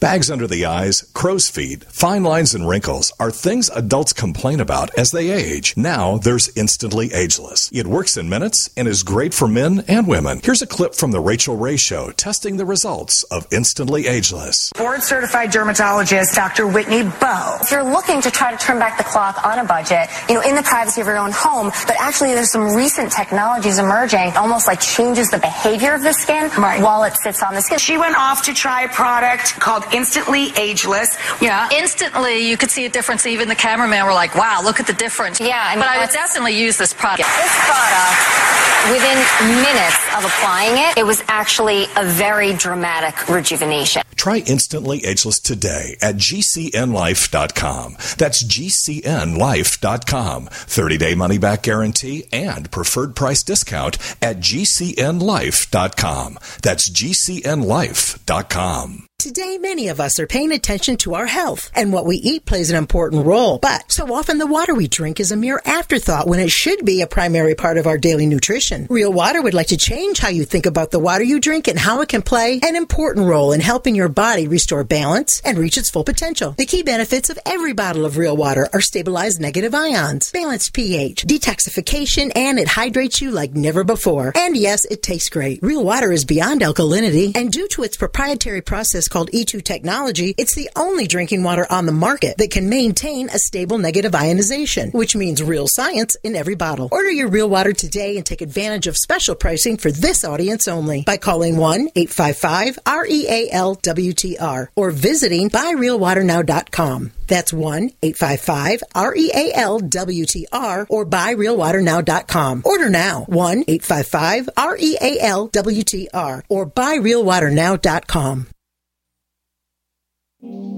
Hi, this is Don Ecker, and you are tuned into the Paracast. Let me tell you what, you're going to hear stuff here that you probably won't hear anywhere else. Hear that, George Snorri? Before we get into another question from our listeners at the Paracast forums, Robert, have you seen that movie, The Phenomenon? Oh, yes, I've seen The Phenomenon, and I think James Fox did a great job. We had him on the show, a month or two back, and he's always a great guest, and his dedication is amazing. I mean, the guy literally gave up his life, more or less, to be able to produce this film. I mean, they were editing it in this cottage without running water, bathrooms, except for the electricity to run their editing systems. I mean, it was just amazing what he had to do, the dedication. Yeah. James is definitely dedicated. I mean, he's a boots-on-the-ground guy. The Stephenville case, which happened in 2008 in Stephenville, Texas, that's where I first met James. I mean, he flew to Texas to get the information on that case and to film the various witnesses. I have a lot of respect for James. All right, you mentioned Stephenville. What is the current feeling about that case? Well, I can tell you my feeling about it. I don't think enough time's gone by that most people don't think of it that much anymore. But what to me is striking about Stephenville is you had over 25 to 30 reports that occurred within a 4-hour span of time across a geographical area of about 40 miles. So it's not like one person that saw it or a group of people that saw it once. You had multiple groups and people all over the place seeing it over 4 hours. And then to make it even better, myself and another gentleman were able to get radar data on the case. So I was able to I got witness testimony, and then I was able to verify what the witness saw by getting a radar hit in the same location and the same time that the witness said they saw the object. So to me, it's one of the better cases that we've had in the last 20, 30 years. Indeed. Also, when we're talking about children now, too, and cases aimed at young people, the cases covered in the phenomenon, the aerial school cases that happened back in 1994 in Zimbabwe, and the 1966 case in Melbourne that happened at the Westall School, both including young people, quite a few young people, like multiple witnesses, and in some cases teachers as well. Are they covered in your book at all? No, I don't cover those two cases in the book. I tried to use cases that I thought would be the most interesting for kids without anything that might scare them or anything. Right. The Zimbabwe case, which James has in his film, if I remember right, it was 1992. But it's really a compelling when you see these children, and if you watch their facial features. Here's what I recommend for anyone who watches that movie. Watch it the first time, then go back to the aerial case, turn off your audio, and just watch the body language and the way those children act during the times they're asked those questions. It's kind of haunting. You feel sorry for the kids because you can tell they've just had a traumatic experience. To me, that's clear. And yet you've got these adults around them that they're more focused on asking these little kids questions than what's happened to the kids and how they're reacting to it. I've just found that one of the neatest, video segments I've seen. And I told James, I thought, for me personally, that was the best part of the whole show or the movie. Yeah, I have to agree. When you see those kids telling their story, you don't get any sense that they're making it up or looking for attention or anything else. And then it's not just one of them, it's one after the other, after the other, after the other. And then the teachers who had remained silent come forward to support the sighting again and support the kids that in the past they were hesitant because of the stigmatization, but they finally came forward and supported them. And it just a fabulous account of that particular sighting. I mean, I don't think they harmed any of the kids. The kids were just curious. They went over, and it was really interesting because these little aliens kind of mimicked the kids at one point, saying that they were like they were dancing along the perimeter, and like the kids themselves would. Yeah, they posed no threat to the kids. I think. And so, as a result, I'm not sure what was traumatic for the kids other than, I guess, these kids, you could tell were intelligent kids, well educated. And I think they were just maybe the traumatization was because they realized they were, communicating with something that wasn't from anywhere around. Well, this is kind of interesting because they had said that it was like they were receiving almost telepathic communication with visions in their mind of different kinds of environmental conditions and things that people were doing wrong to the planet. And they got this very intense environmental preservation feeling and imagery. Did you discuss any of that in your book about why the aliens are here? No, I don't really talk about that because, in reality, there's no way to know why. If another intelligence, wherever it comes from, comes to our planet, there's no way to know, what their true intent is. Right, but we could report what they say their intent is. That we can do. It might not be true, but if they say it and the contactees say it, right? It is a common theme within the reports. Right. And, I've heard, adults that have said, okay, yeah, I saw this entity and it told me we were hurting the earth, which, I take that with a big grain of salt because that's a popular theme right now. But this was back in 1992, and these are kids, and you wouldn't expect them to say that. And so I actually give more credence to those kids saying that than when I hear an adult say that happened.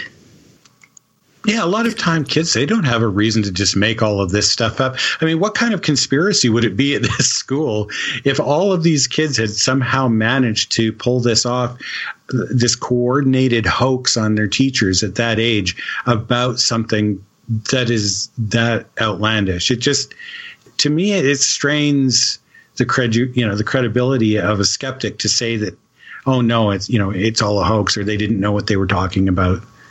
We're going to break in a moment, so I wanted to just throw this out here, that one of our occasional guests, an old friend of mine, David Halperin, who started in UFO research as a teenager, he is a follower of the theory from Carl Jung of the collective unconscious as a very significant possible reason for UFOs. And he was on our show a couple of weeks back suggesting that these cases cited in the phenomenon were not manifestations of alien visitors and entities from outer space, but the collective unconscious, and cited as an example to kind of support his point of view the fact that they mimicked the movements of those who witnessed them, that it was some kind of shared illusion, I guess, is what he was saying. We have Robert Powell with a lot more to talk about, so just hang in there and we'll have his answer to that question. And more with Gene and Randall. It means you're in the Paracast.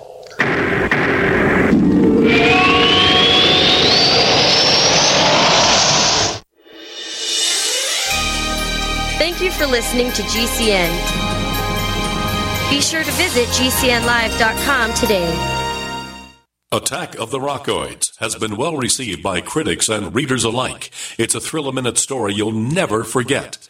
A former U.S. military intelligence officer is haunted by intense dreams about a beautiful woman pleading for his help after a terrible battle in outer space.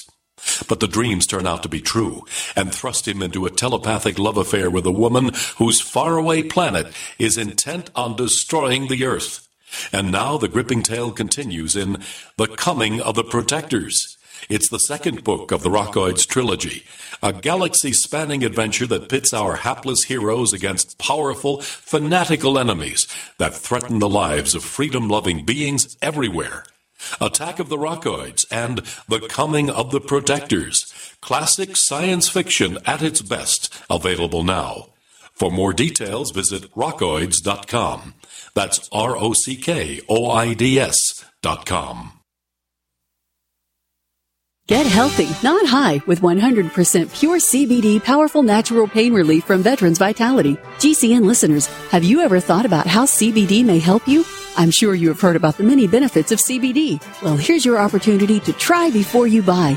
Created by veterans and for everyone who deserves better choices, our CBD is derived from organic hemp, grown in the USA and third-party tested. Veterans Vitality CBD saves you as much as 25 to 50% over our competition, and a portion of all sales is contributed to veteran nonprofits and events. Many of our customers have experienced improved quality of life, help with anxiety, PTSD, and overall well-being. Our products do not contain THC. They are safe, non-addictive, effective, and 100% legal. GCN listeners, get your free trial bottle of premium CBD by simply paying shipping and handling at GCNFreeCBD.com. That's GCNFreeCBD.com. Again, GCNFreeCBD.com. Offered by Veterans Vitality Premium CBD.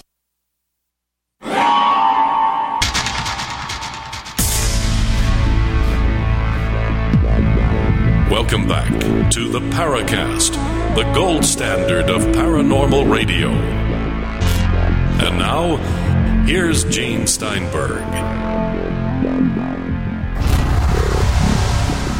So, Robert, you have a scenario, collective unconscious, or collective vision. Have you looked into that possibility? No, but I understand what, they're saying. And of course, that's a hypothesis that someone could propose as to exactly how that happens, or, how can you manifest something like that? I don't know. I never have a problem with someone having a hypothesis that maybe this could explain it. I usually have the problem once someone says, okay, that's a fact, that's how it happened, that's what's going on, when, they can't prove that's what's going on. Right. But of course, we can't necessarily prove. I mean, this is what we get into with the issue of proof, of course. And it goes all the way back to Edward Ruppelt's preface to his book, The Report on Unidentified Flying Objects. What constitutes proof? Well, in the end, proof is just evidence that's sufficient enough for a person to believe a claim. Now, for some people, that evidence may be of one kind. For other people, that evidence may be of another. For one person, it may be less. For another person, it may be more. So proof is more a subjective thing than evidence.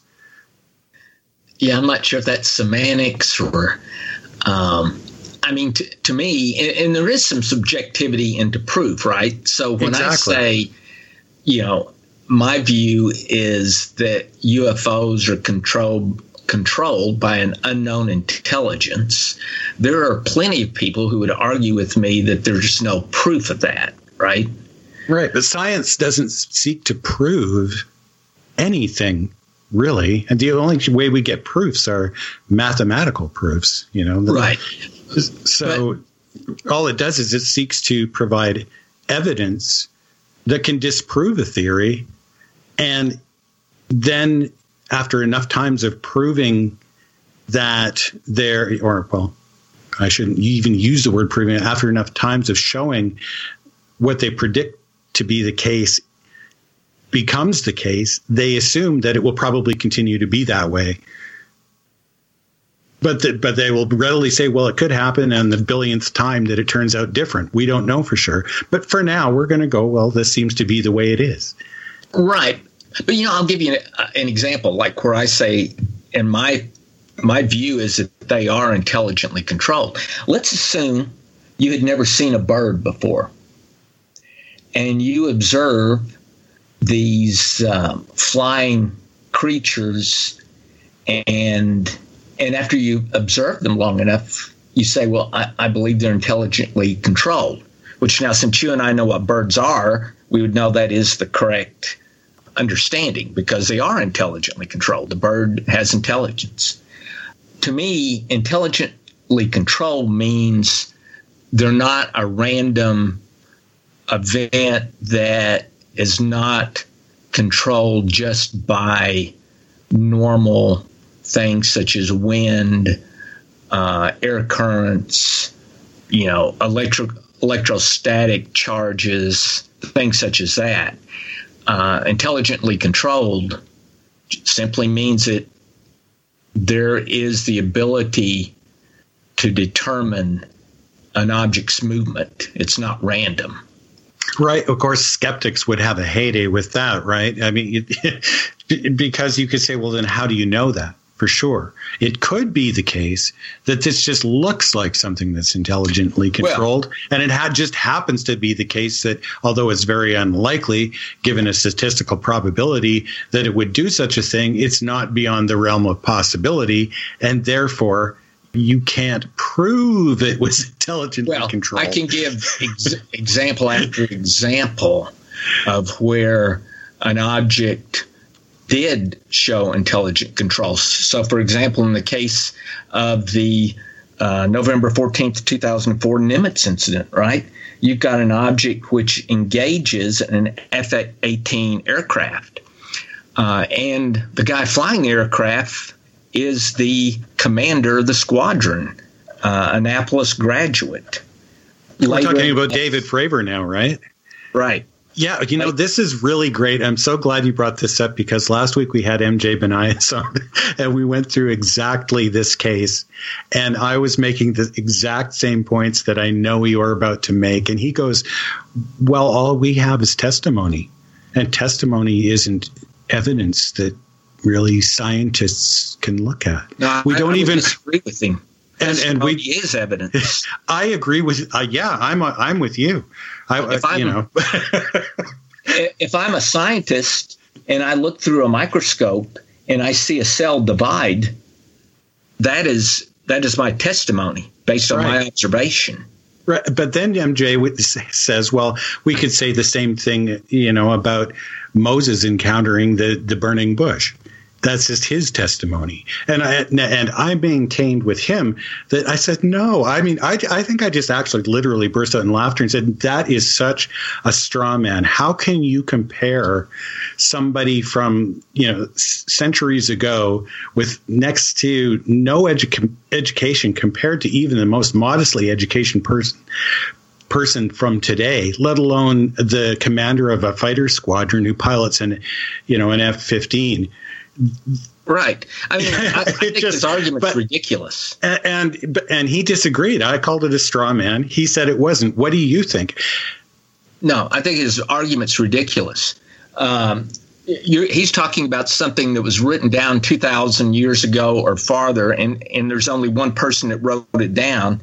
And in this case, you have a modern event that happened by an Annapolis graduate. Not only do you have his testimony, you have his co-pilot's testimony, and then you have a second F-18 that was flying at 20,000 feet above them, and there was the lieutenant commander, James Slate, who's also an Annapolis graduate. He was number 2 in command, and I personally interviewed James Slate, and there's no doubt that the object interacted with Fravor.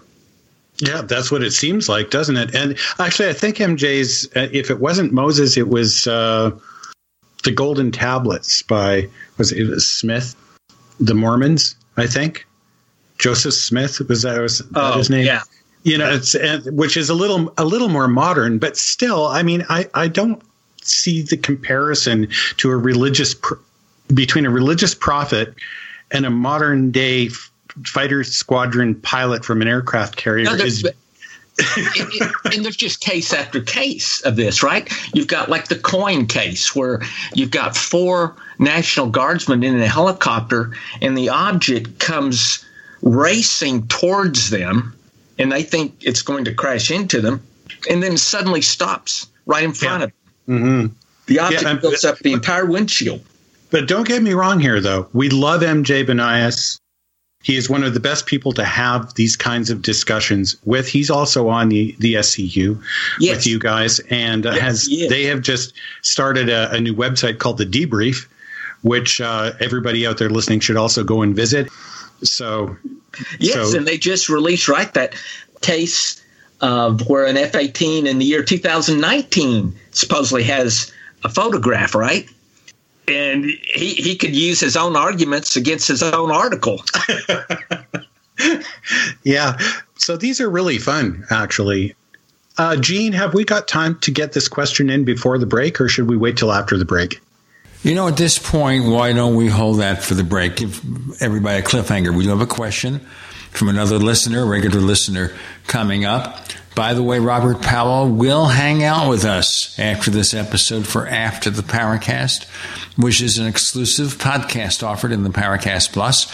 To sign up for the Paracast Plus, go to the Paracast.plus. That's it, the Paracast.plus. We have lower prices, and for those getting 5-year or lifetime subscriptions, they get a coupon code for a free copy of The Phenomenon, the documentary from James Fox, which includes 3 hours of extra material. It's like a triple director's cut there. More to come with Gene and Randall. And Robert, you're in the Paracast.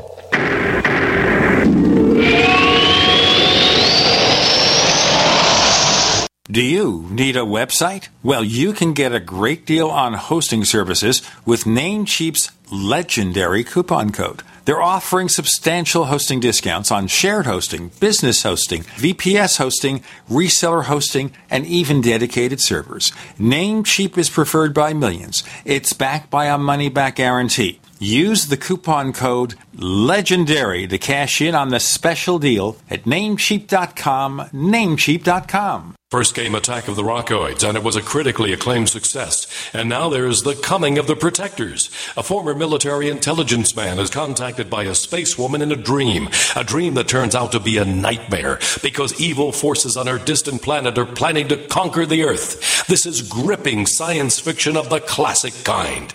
Attack of the Rockoids and The Coming of the Protectors. Find out more at rockoids.com. That's Rockoids, ROCKOIDS.com. Attention business owners body slammed by overwhelming debt.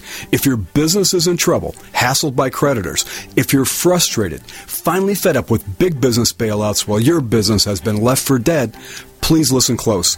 There's a brand new fast-track bankruptcy. Some have even called it the biggest small business bailout in American history.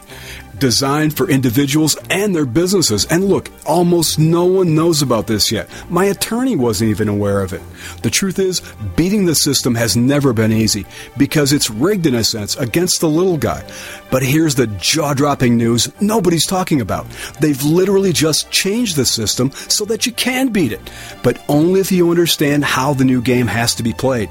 Find out if you qualify at pocketsoflight.com. This government-backed small business repair program is still legal, but may not be renewed after the election. Fight back fairly, fight back ethically at pocketsoflight.com. Frustrated trying to get business capital? Want to take the slow process and rejection out of the equation? GCNloans.com removes the slow, irritating approval process. Instead, get quick, simple funding. Powered by David Allen Capital, 80% of our pre-qualified clients are approved in days. Pre-qualify at GCNloans.com and get your money this week. It's that easy. GCNloans.com. That's GCNloans.com. Tehibo Tea Club's original Pure Pau de Arco Super Tea helps build the red corpuscles in the blood which carry oxygen to our organs and cells. Our organs and cells need oxygen to regenerate themselves. The immune system needs oxygen to develop, and cancer dies in oxygen. So the tea is great for healthy people, and it can truly be miraculous for someone fighting a potentially life-threatening disease due to an infection, diabetes, or cancer. A 1-pound package of tea is $34.95 plus shipping. To order, please visit shopsupertea.com. That's shop, S-H-O-P, super, S-U-P-E-R-T-T-E-A.com. So the complete website is shopsupertea.com, or call us at 818-984-6100, Monday through Saturday, 9 to 5 California time. That's shopsupertea.com at 818-984-6100. Complement your health with hemp-derived cannabinoid oil. We've always believed that the closer to Earth, the better it is for our bodies. Our hemp-derived cannabinoid oil is phytocannabinoid rich, full spectrum, and organically grown. Finally, hemp made easy, clean, and effective. GCNhemp.com or call 877-878-4203. That's right, we cut through the red tape. It's now available at GCNhemp.com or call 877-878-4203. We'd like to hear from you. If you have a comment or question about the Paracast, send it to news@theparacast.com. That's news@theparacast.com. And don't forget to visit our famous Paracast community forums at forum.theparacast.com. Now, when we announce a guest on the Paracast, we have a forum thread in the question bank at the official Paracast forums where we give you a chance to pose questions of our guests ahead of time. Randall, we've got one more from a regular listener. Yeah, we sure do. One of our regular forum participants and listeners to the show, Farlug Goldstein. And he's actually got several points here, so we'll just sort of go through them and one by one and just see what you make of these, Robert. I'll just read them straight off. He says, Robert's book, The Truth About UFOs, has a chapter, Where Do UFOs Come From? Would you care to discuss your thoughts on where they come from? Sure. In the book, I'm doing this, for the kids, and I tell them, I'm explaining to them here about the difference between a fact and a hypothesis, right? And so I tell them, someone may think that they come out of the ocean, right? And they're an ancient civilization that lived here before us. Someone else may say, oh, they're time travelers from the future. Or someone may say they come from another part of the universe. In other words, another solar system. And so I said, let's take that latter example.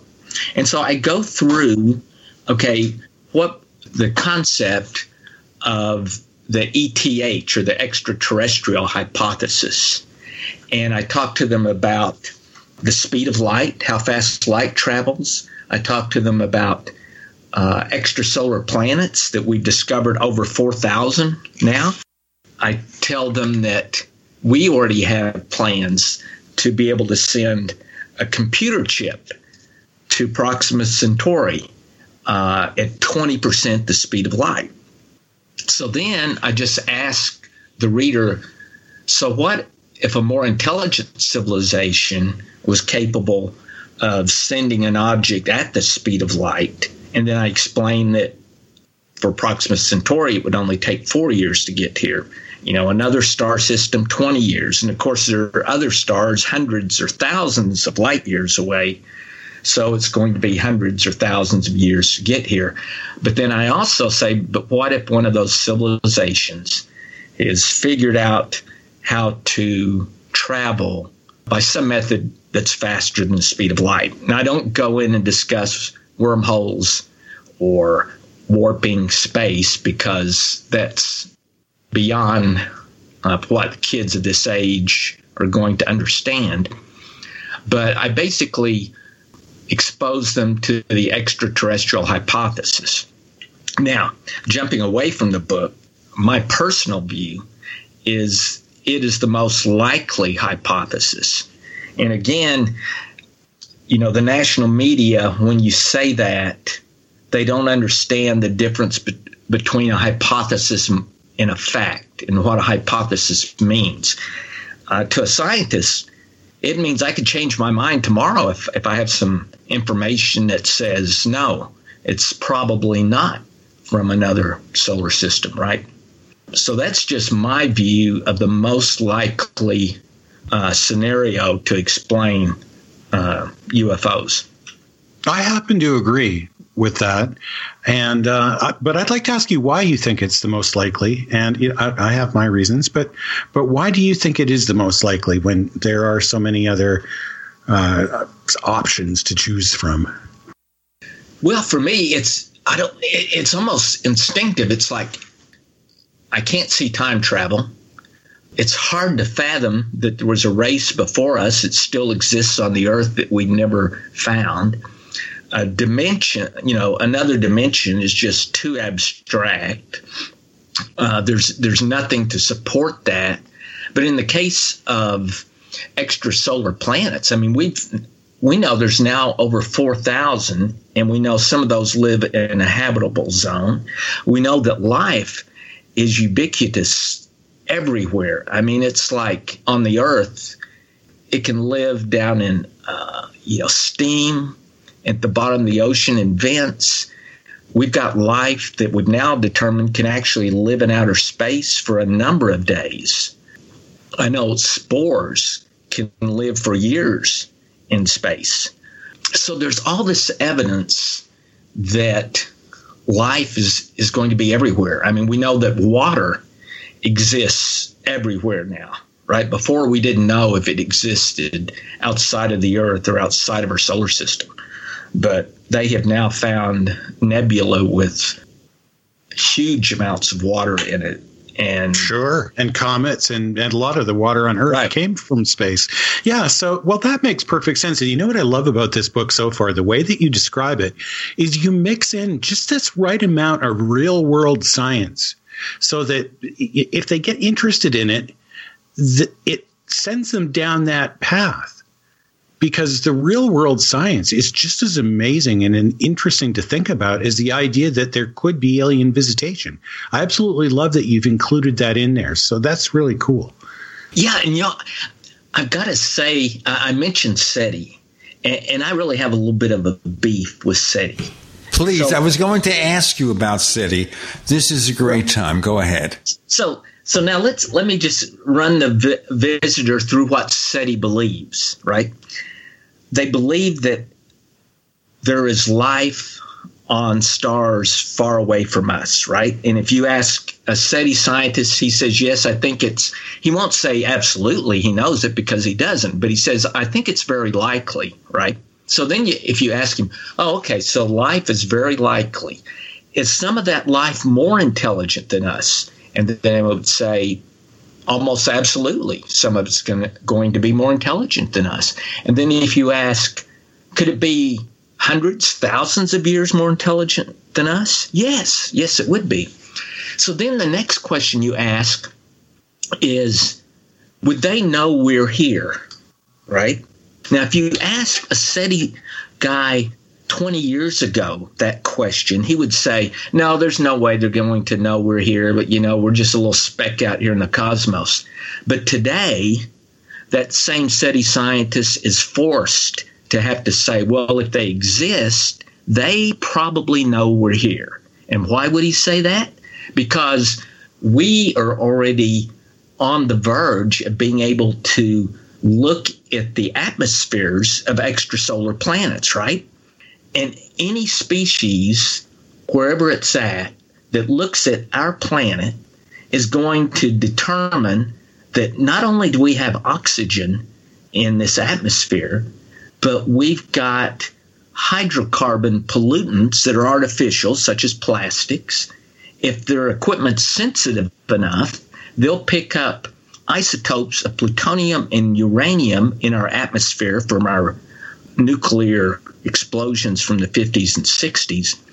And if they're really good, they'll be able to look at the night side of the Earth and say, well, that's strange. We've got light that's of a certain wavelength on the backside of that planet. That looks pretty artificial. So, you know what's going to be artificial? These announcements. And because they're generated by a computer with human people. No, seriously, Robert, Gene, and Randall, you're in the Paracast.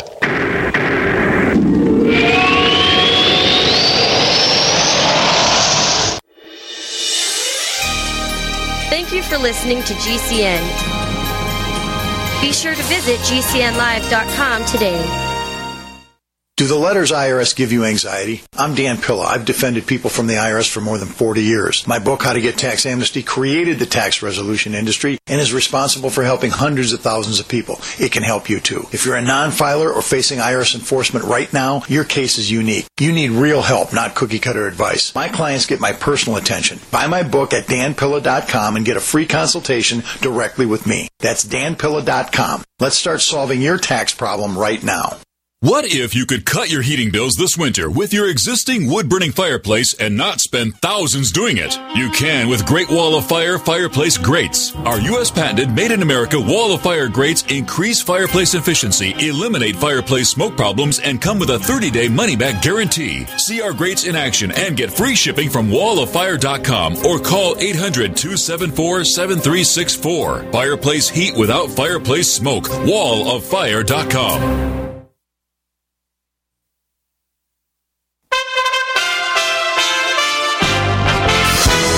USA Radio News with Dan Naraki. President Trump was back on the campaign trail Saturday night, this time in Georgia to back the incumbent Republican senators in a pair of runoff elections. Senator Kelly Loeffler is facing off with Democratic challenger Raphael Warnock, while Senator David Perdue takes on Jon Ossoff. At a rally in Valdosta, Georgia, the president emphasized what he says is at stake in the runoffs. At stake in this election is control of the U.S. Senate, and that really means control of this country. The voters of Georgia will determine which party runs every committee, writes every piece of legislation, controls every single taxpayer dollar. Very simply, you will decide whether your children will grow up in a socialist country or whether they will grow up in a free country. President-elect Joe Biden said he would also campaign in Georgia for Ossoff and Warnock before Georgians head back to the polls on January 5th. This is USA Radio News. A New York woman who was born during the Spanish flu pandemic has survived COVID. Val Dior has the story from the USA Radio News Texas Bureau. Her name is Angelina Friedman, and her recovery from coronavirus made national news back in the spring, yet she recently survived a second bout with the disease. Daughter Joanne Marola says her mom not only beat COVID at 101 years old, she's beaten it at 102, and she's no stranger to tough times. During the 1918 Spanish flu pandemic, Friedman was born on a passenger ship taking immigrants from Italy to New York City. Her mother died giving birth on that ship. Miss Friedman is in a nursing home now and first tested positive for COVID in mid-March, was clear in mid-April. With the latest positive diagnosis in late October, she was cleared on November 17th. From the Texas USA Radio News Bureau, I'm Val Dior. And the U.S. is ending 5 cultural exchange programs with China as tensions between the two nations rise. Secretary of State Mike Pompeo said the programs were soft power propaganda tools and were paid for and operated by the Chinese government. This is USA Radio News. Now with orders to stay at home, public health concerns, the reality of illness due to pathogens and viruses, your health is at an all-time high risk. That's why it's critical to take a proactive approach to boost your immune system. You can with new nano-colloidal silver from Americare, our patented process with tiny silver particles, 1/100th the size of a red blood cell, allows for maximum body absorption. Americare's nano-colloidal silver effectively disinfects your body internally, attacking pathogens and viruses while supercharging your immune system. Colloidal silver is antibacterial and antiviral. Simply put, it prohibits bacterial respiration, suffocating viral cells, preventing the virus from replicating. And now, due to public health concern, Americare is authorized to offer our lowest and best price ever, around $1 a day, but supplies are limited. Purchase nano-colloidal silver now at immunesupportnow.com. That's immunesupportnow.com. These statements have not been evaluated by the Food and Drug Administration. This product is not intended to diagnose, treat, cure, or prevent any disease. Supplies are limited.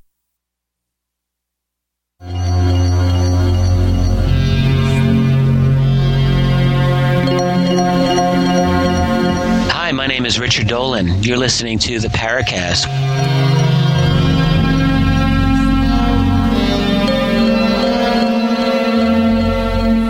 Now, Farley has some other comments and questions we're going to get to. But with Robert Powell, now that we raise the specter, I'm just thinking James Bond, the specter of SETI. The thing I wonder about, which is a logical question to ask, okay, ET is aware of us even if they're not here. They're aware that we exist. They obviously are more advanced, so they have instrumentation that's more sensitive. Why haven't they said hello? How come we can't pick up their signals? Okay, so that's a good question. Why haven't they said hello? Well, there we're having to try to guess their intent or their why. And that's a very difficult thing to do. But just to jump back onto SETI, because I can't resist. Once they admit that ET would know we're here, the only question now is, can ET get here? It's difficult for me to handle the arrogance that because we can't get there, therefore they can't get here. Furthermore, when you hear them talk, it's always, we will discover ET. I mean, if you just think about the logic, ET is more intelligent than us. They're going to discover us before we discover them. Now, to your question, why haven't they communicated with us? That kind of goes back to our view that we're so important that they should communicate with us. For all we know, they could care less. Maybe we're just one of many hundreds of planets they observe, and we're no more important than any of the other 100 planets they've looked at. Well, the other question I wonder about here is technology. We're assuming, I guess, that they develop technology for wireless communication that we could recognize and tune our SETI receivers to pick up. Right. SETI is improving there, and they're widening the frequency band that they're looking at. You know, with the advents and the improvements with computers, they're now able to look at many more frequencies. I think if an ET civilization was out there that wanted to communicate with us, they could. Now, the other question I have to ask here, and you as a scientist can possibly provide the answer, what is the nature of the signals that they can receive? Obviously, they measure things, characteristics about our planet, that we have advanced technology, that we have artificial light. Can they pick up our radio and TV broadcasts? I would think so. Okay, so therefore, it's almost like the movie Galaxy Quest. Remember Galaxy Quest, a send-up of Star Trek, where the protagonists there include a bunch of washed-up actors who appeared in this TV show that's no longer around, and their sole occupation is to go to conventions. And then this alien race picks up the signals, but mistakes them, instead of being sci-fi shows, as historical documents, and builds their entire society around it, including creating the Star Trek or the Galaxy Quest spaceship using the same ridiculous technology specified in the TV shows. So, of course, we wonder then, how would E.T. react to the adventures of Superman, to I Love Lucy, to any modern shows, to House of Cards? Would they understand play acting, drama? Yeah, I don't know that they would. I suspect they would just look at it as a lot of noise coming from our planet. Whether they would bother to actually try to learn and decipher it, I don't know. The other question being, of course, is if they picked up evidence of radiation from nuclear tests, how long would it take for them to get from where they are to us? Or are we ignoring a warp drive and wormholes? Yeah, the only way they're getting to us quickly is warp drives or wormholes. There have been theoretical papers written on it, but we haven't the foggiest idea how that could actually be done in real life. Remember, 2063. Right. 20. Yes. Zefram Cochrane will take off. Well, before we get to the end of the show here, I'd like to get Farley Goldstein's other questions in, if that's okay with you guys. Sure. Okay. Or if they say in court, I'll allow it. All right. Farley says, I wondered if Robert keeps up on recent attempts to construct sophisticated UFO detection and observation platforms, and if so, does he know the status of any such projects? One example of recent memory that is Christopher O'Brien's San Luis Valley camera project, and he thinks there have been others as well, including some associated with the SCU, and that one group planned to launch several microsatellites. Do you have any idea? Have you been keeping up with any of those? I've kept up with that. As a matter of fact, the SCU is affiliated with another organization called Skyhub, SKYHUB. I think it's .org. And Skyhub is basically putting together systems that with diagrams, software, instructions that you could build yourself, that they basically monitor the sky using an all-sky camera. And then it has a second camera, which if the all-sky camera detects something moving, then the other camera zooms in on it. And these systems would be tied into the internet so that all the data goes to one location.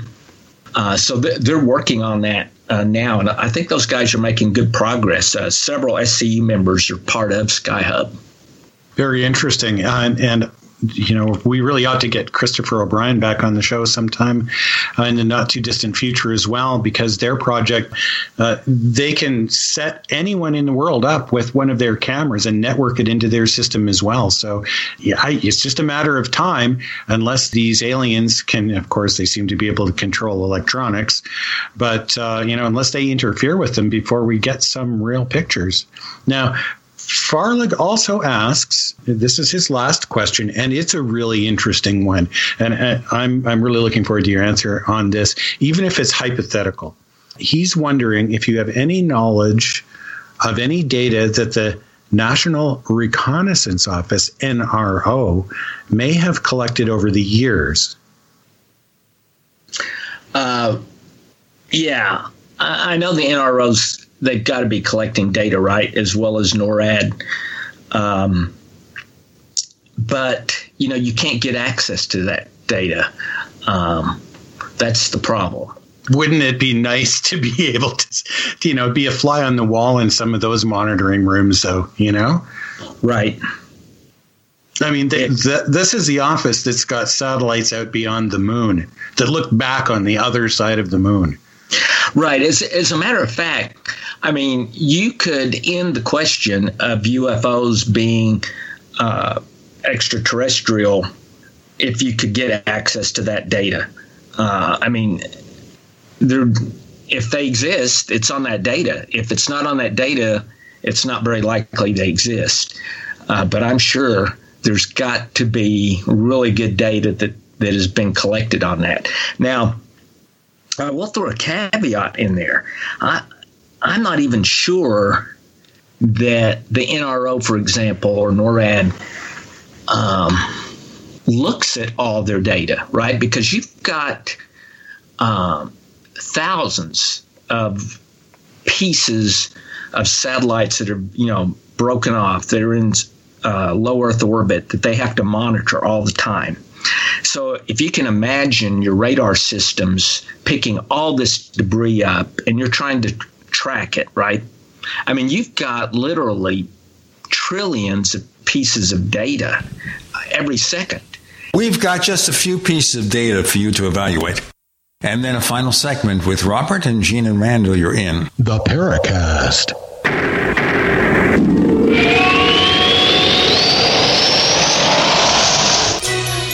Thank you for listening to GCN. Visit GCNlive.com today. Hey, listeners. I want you to have the entire Paracast experience. So I'd like to tell you about After the Paracast. After the Paracast is an exclusive feature for subscribers to the Paracast Plus. With After the Paracast, you never know what's going to happen next. After the Paracast features color commentary, special interviews, and further conversations with Paracast guests. With Paracast Plus, you can download a very special enhanced version of the Paracast also. We do offer exclusive music, videos, and more features are coming. To get more info about subscribing, please visit theparacast.plus. Once again, theparacast.plus. Prices are just $1.50 a week, less than a cup of coffee at your local convenience store. Check out theparacast.plus to learn more about Paracast Plus. Silver has always been nature's very own antibiotic, and only one system allows you to generate an endless supply of natural silver solutions. SilverLungs.com. You'll find no wild claims or pseudoscience, just a lifetime of nano-sized pure silver solutions. The Silver Lungs generator allows you to make your own, so stop paying for silver solutions. The unique lung delivery system targets respiratory infections where other silver solutions simply cannot reach. See the Silver Lungs generator and lung delivery system at SilverLungs.com. That's SilverLungs.com. We all have heard about the benefits of fish oils, but what about the presence of heavy metals, PCBs, dioxins, furans, and other contaminants found in fatty tissues of fish? GCNteam.com recognizes this risk and offers IFOS certified tested omega-3 fatty acids. EPA, DHA, insist on IFOS omega-3 fatty acid certification. Get the best at GCNteam.com or call 877-878-4203. There's so much hand sanitizer on the market, but beware. Not all hand sanitizers are created equal. That's why you want to use 2020 Safe hand sanitizer. You can trust the hand sanitizer on 2020safe.net to be made with the highest quality ingredients. American made with American ingredients employing Americans. Log on now to 2020safe.net and order your 1 liter today. Normally $29.99, but reduced to $19.99. So hurry while supplies last and receive a bonus. That's right. You'll receive a 30-count bottle of Immune Booster, a $39.95 value, free by using code GCN at checkout. Right now, click 2020safe.net. That's 2020safe.net to get our 1 liter bottle of high-quality hand sanitizer with your free bonus. A 30-count bottle of Immune Booster valued at $39.95. Remember to enter GCN at checkout, and the bonus is yours free. 2020safe.net. The old way of living with diabetes is a pain. You've got to remember to do your testing, and you always need to be sticking your fingers. The new way to live your life with diabetes is with a continuous glucose monitor. You simply apply a discreet, easy-to-use sensor on your body, and it continuously monitors your glucose levels, helping you spend more time in range and freeing you from painful finger pricks. If you test your blood sugar at least 4 times per day and inject insulin at least 3 times per day, or use an insulin pump and have private insurance or Medicare, you might be eligible for a CGM with little or no cost to you. Call U.S. Medical Supply today for a free benefits check. We offer free shipping, 90-day supplies, and we bill Medicare or your insurance directly. Call now and say goodbye to finger pricks. 800-880-1896. 800-880-1896. 800-880-1896. That's 800-880-1896. This is Leslie Kane, and I'm with the Coalition for Freedom of Information, and you are listening to the Paracast. So, Robert Powell, that's a question with all that data to analyze. Some of it is just set aside as noise? Yes, I suspect what happens is they've got algorithms that have been written that say all we're interested in is an object in orbit or an object that has the features of an ICBM, right? Or an object changing its orbit. I don't think they're interested in an object which is just sitting there not moving and then suddenly takes off at 20,000 miles an hour. I think that just gets thrown out as part of the noise. Or I would think that would get picked up as part of what's not the noise because it would be interesting, right? It's a change because it would be to a scientist.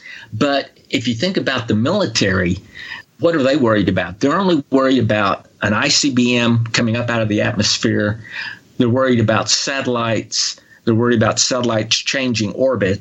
They've got so much data that if they try to look at all the data. Well, I think you're absolutely right about filters. They're going to have that. So, it's like the CIA and their listening stations. Like if you say the word bomb, right? Like I just did, say maybe, a few too many times. Like if I said we're on their radar, bomb again, now we're already on their radar, right? Some system out there is listening through what we're doing right now, probably before we've even put it out on the air or out for download, and knows, there we go. We've got some ping. Somebody out there is talking about bomb, right? The word, there's no reason that they can't do this with other kinds of filtering. And we know that they do. I mean, we know that they've got radar that is so sensitive that it can actually paint a picture of what it's bouncing off of and then match that up to databases of different kinds of aircraft that it corresponds to. Absolutely. But most people don't know that. I can imagine that if something were to fly in from space and come in over some restricted airspace, that you would think it's their job to get on it and figure out what it is. Yeah, that they would detect. If it, came into a lower atmosphere and went over restricted airspace, they're going to detect that. But I'll give you an example of how filtering causes problems. 9/11, right? Remember when the guys turned off the transponders and their aircraft disappeared off the radar? Well, they wouldn't disappear off military radar, though. Well, they wouldn't even disappear off FAA radar because FAA radar also tracks objects without transponders. But they filter that out because the aircraft controller doesn't want to be looking at all this ton of data on his screen. So they filter out what's not important, and they define not important as if it doesn't have a transponder, it's not important. So when those guys turned off the transponders, those things disappeared. And they didn't get them back on their radar screen until some of the older aircraft controllers who knew how to bring in your primary radar back into the screen did that so that you could see the planes again. Of course, by then, 15, 30 minutes goes by. It's too late. Yeah, you can bet, though, that the military people were watching what was going on with that. But when they were going through the investigation on a lot of that, there was really lousy communication between the military radar operators and the people who would have been responsible for doing any kind of an intercept or doing anything about it. Exactly. That's a typical bureaucracy. What I think happens with all the UFO data for the last 70 years, I don't think that there's this one organization that controls it all so that they can put all the information together and figure out what's going on. I think it's all in little silos, and each, bureaucratic group does whatever they do with their piece of data. That we've had some whistleblowers, like Ralph Blum. He had a insider who worked in NORAD that he didn't name, but very much like the beginning of Close Encounters, where this track comes in on their system and they bring it to the attention of the senior officer, and the senior officer goes, "It's a bolide." And then they kind of watch it, and then it stops, and the operator is going, "Sir, the bolide is now hovering over a small town in Wisconsin," kind of, that sort of thing, right? So, I mean, you've got all these big screens. They're tracking all this stuff. They've got probably hundreds of operators around the world because they've got worldwide sites. And so to me, to think that they've got all these people looking at these screens with this stuff going on, because allegedly there's thousands of these tracks a year and they're just watching them and doing nothing about it. I just don't. And I told John Alexander this, I just don't believe it. Somebody must be doing something because that's their job. You would sure think so. But I don't know. This is a gray area for me. I'm like torn between idiocy and some secrecy. I'm not sure which it is. Yeah, that's a really good phrase. Torn between idiocy and secrecy. That's it. Yeah. Well, it's in there somewhere, and it's probably a mix of both, maybe, Yeah. Oh, I'm sure it is a mixture of both, where you have both situations going on. I love that, though. Yeah. The bolide, it's hovering. Yeah. Gene, what do you think about all that? Well, about bolides, of course, if they start talking to you, then we know we've got a problem, because then it gets real serious. Not bovines. I said bolides. Bovines, talking cows. We are running out of time here. We only have a couple of minutes before we do our closing credits ahead of After the Paracast. So I want to ask you, what sort of work are you engaged in right now that we're going to really want to know about? Well, within SCU, we have over 100 members now, and they just come to us. It's not like we go out looking for them. And so we've got teams that are looking at everything from what is the intent, to looking at USOs, to looking at, what's the other team doing that we've got? We have a peer review team that peer reviews science papers on the subject. Then we've got a team that puts together our quarterly review. And we've got another team that's just forming, that's looking at, are there any ideas we can come up with that could explain the propulsion characteristics of these objects? We've got a lot of teams working on things, and these are all people with degrees in physics and engineering, astronomy. So it's a lot more people, a lot smarter than me. If someone wants to get more information on the things that you're working on and want to maybe participate or at least observe the information about it, where do they go? Well, if they go to explorescu.org, everything we've completed is published there. So they can look at all the papers we've written, the paper we wrote on the Nimitz case, the Aguadilla case, the Stephenville case. And if they're interested in joining, there's also a location there where they can send an application and a resume. And every resume and application that we get goes before the SCU board. And so we, try to make sure that everyone in the organization is, serious about the subject. It's not like you send $39 and you get your card, or you take a 3-minute course and become a seasoned investigator. We're not like MUFON. I didn't mention the MUFON word, folks, because I understand that we can't use that kind of language on GCN. You can find us over on Twitter if you look for the Paracast. I don't know why. too many politicians dominate that place. Same thing for Facebook. We're there too.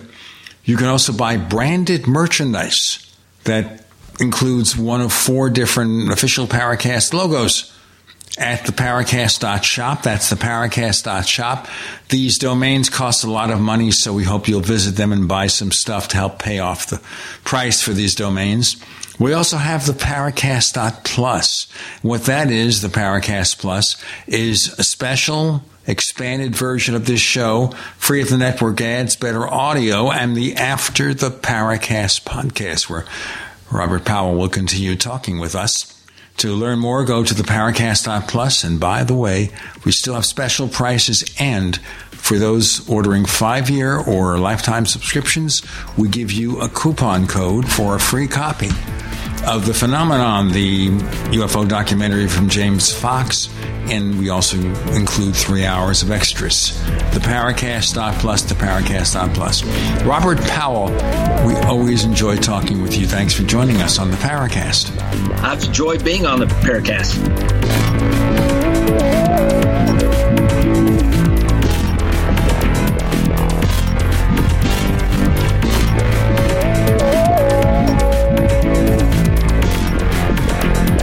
The Paracast, featuring Gene Steinberg, is a copyrighted presentation of Making the Impossible, Incorporated.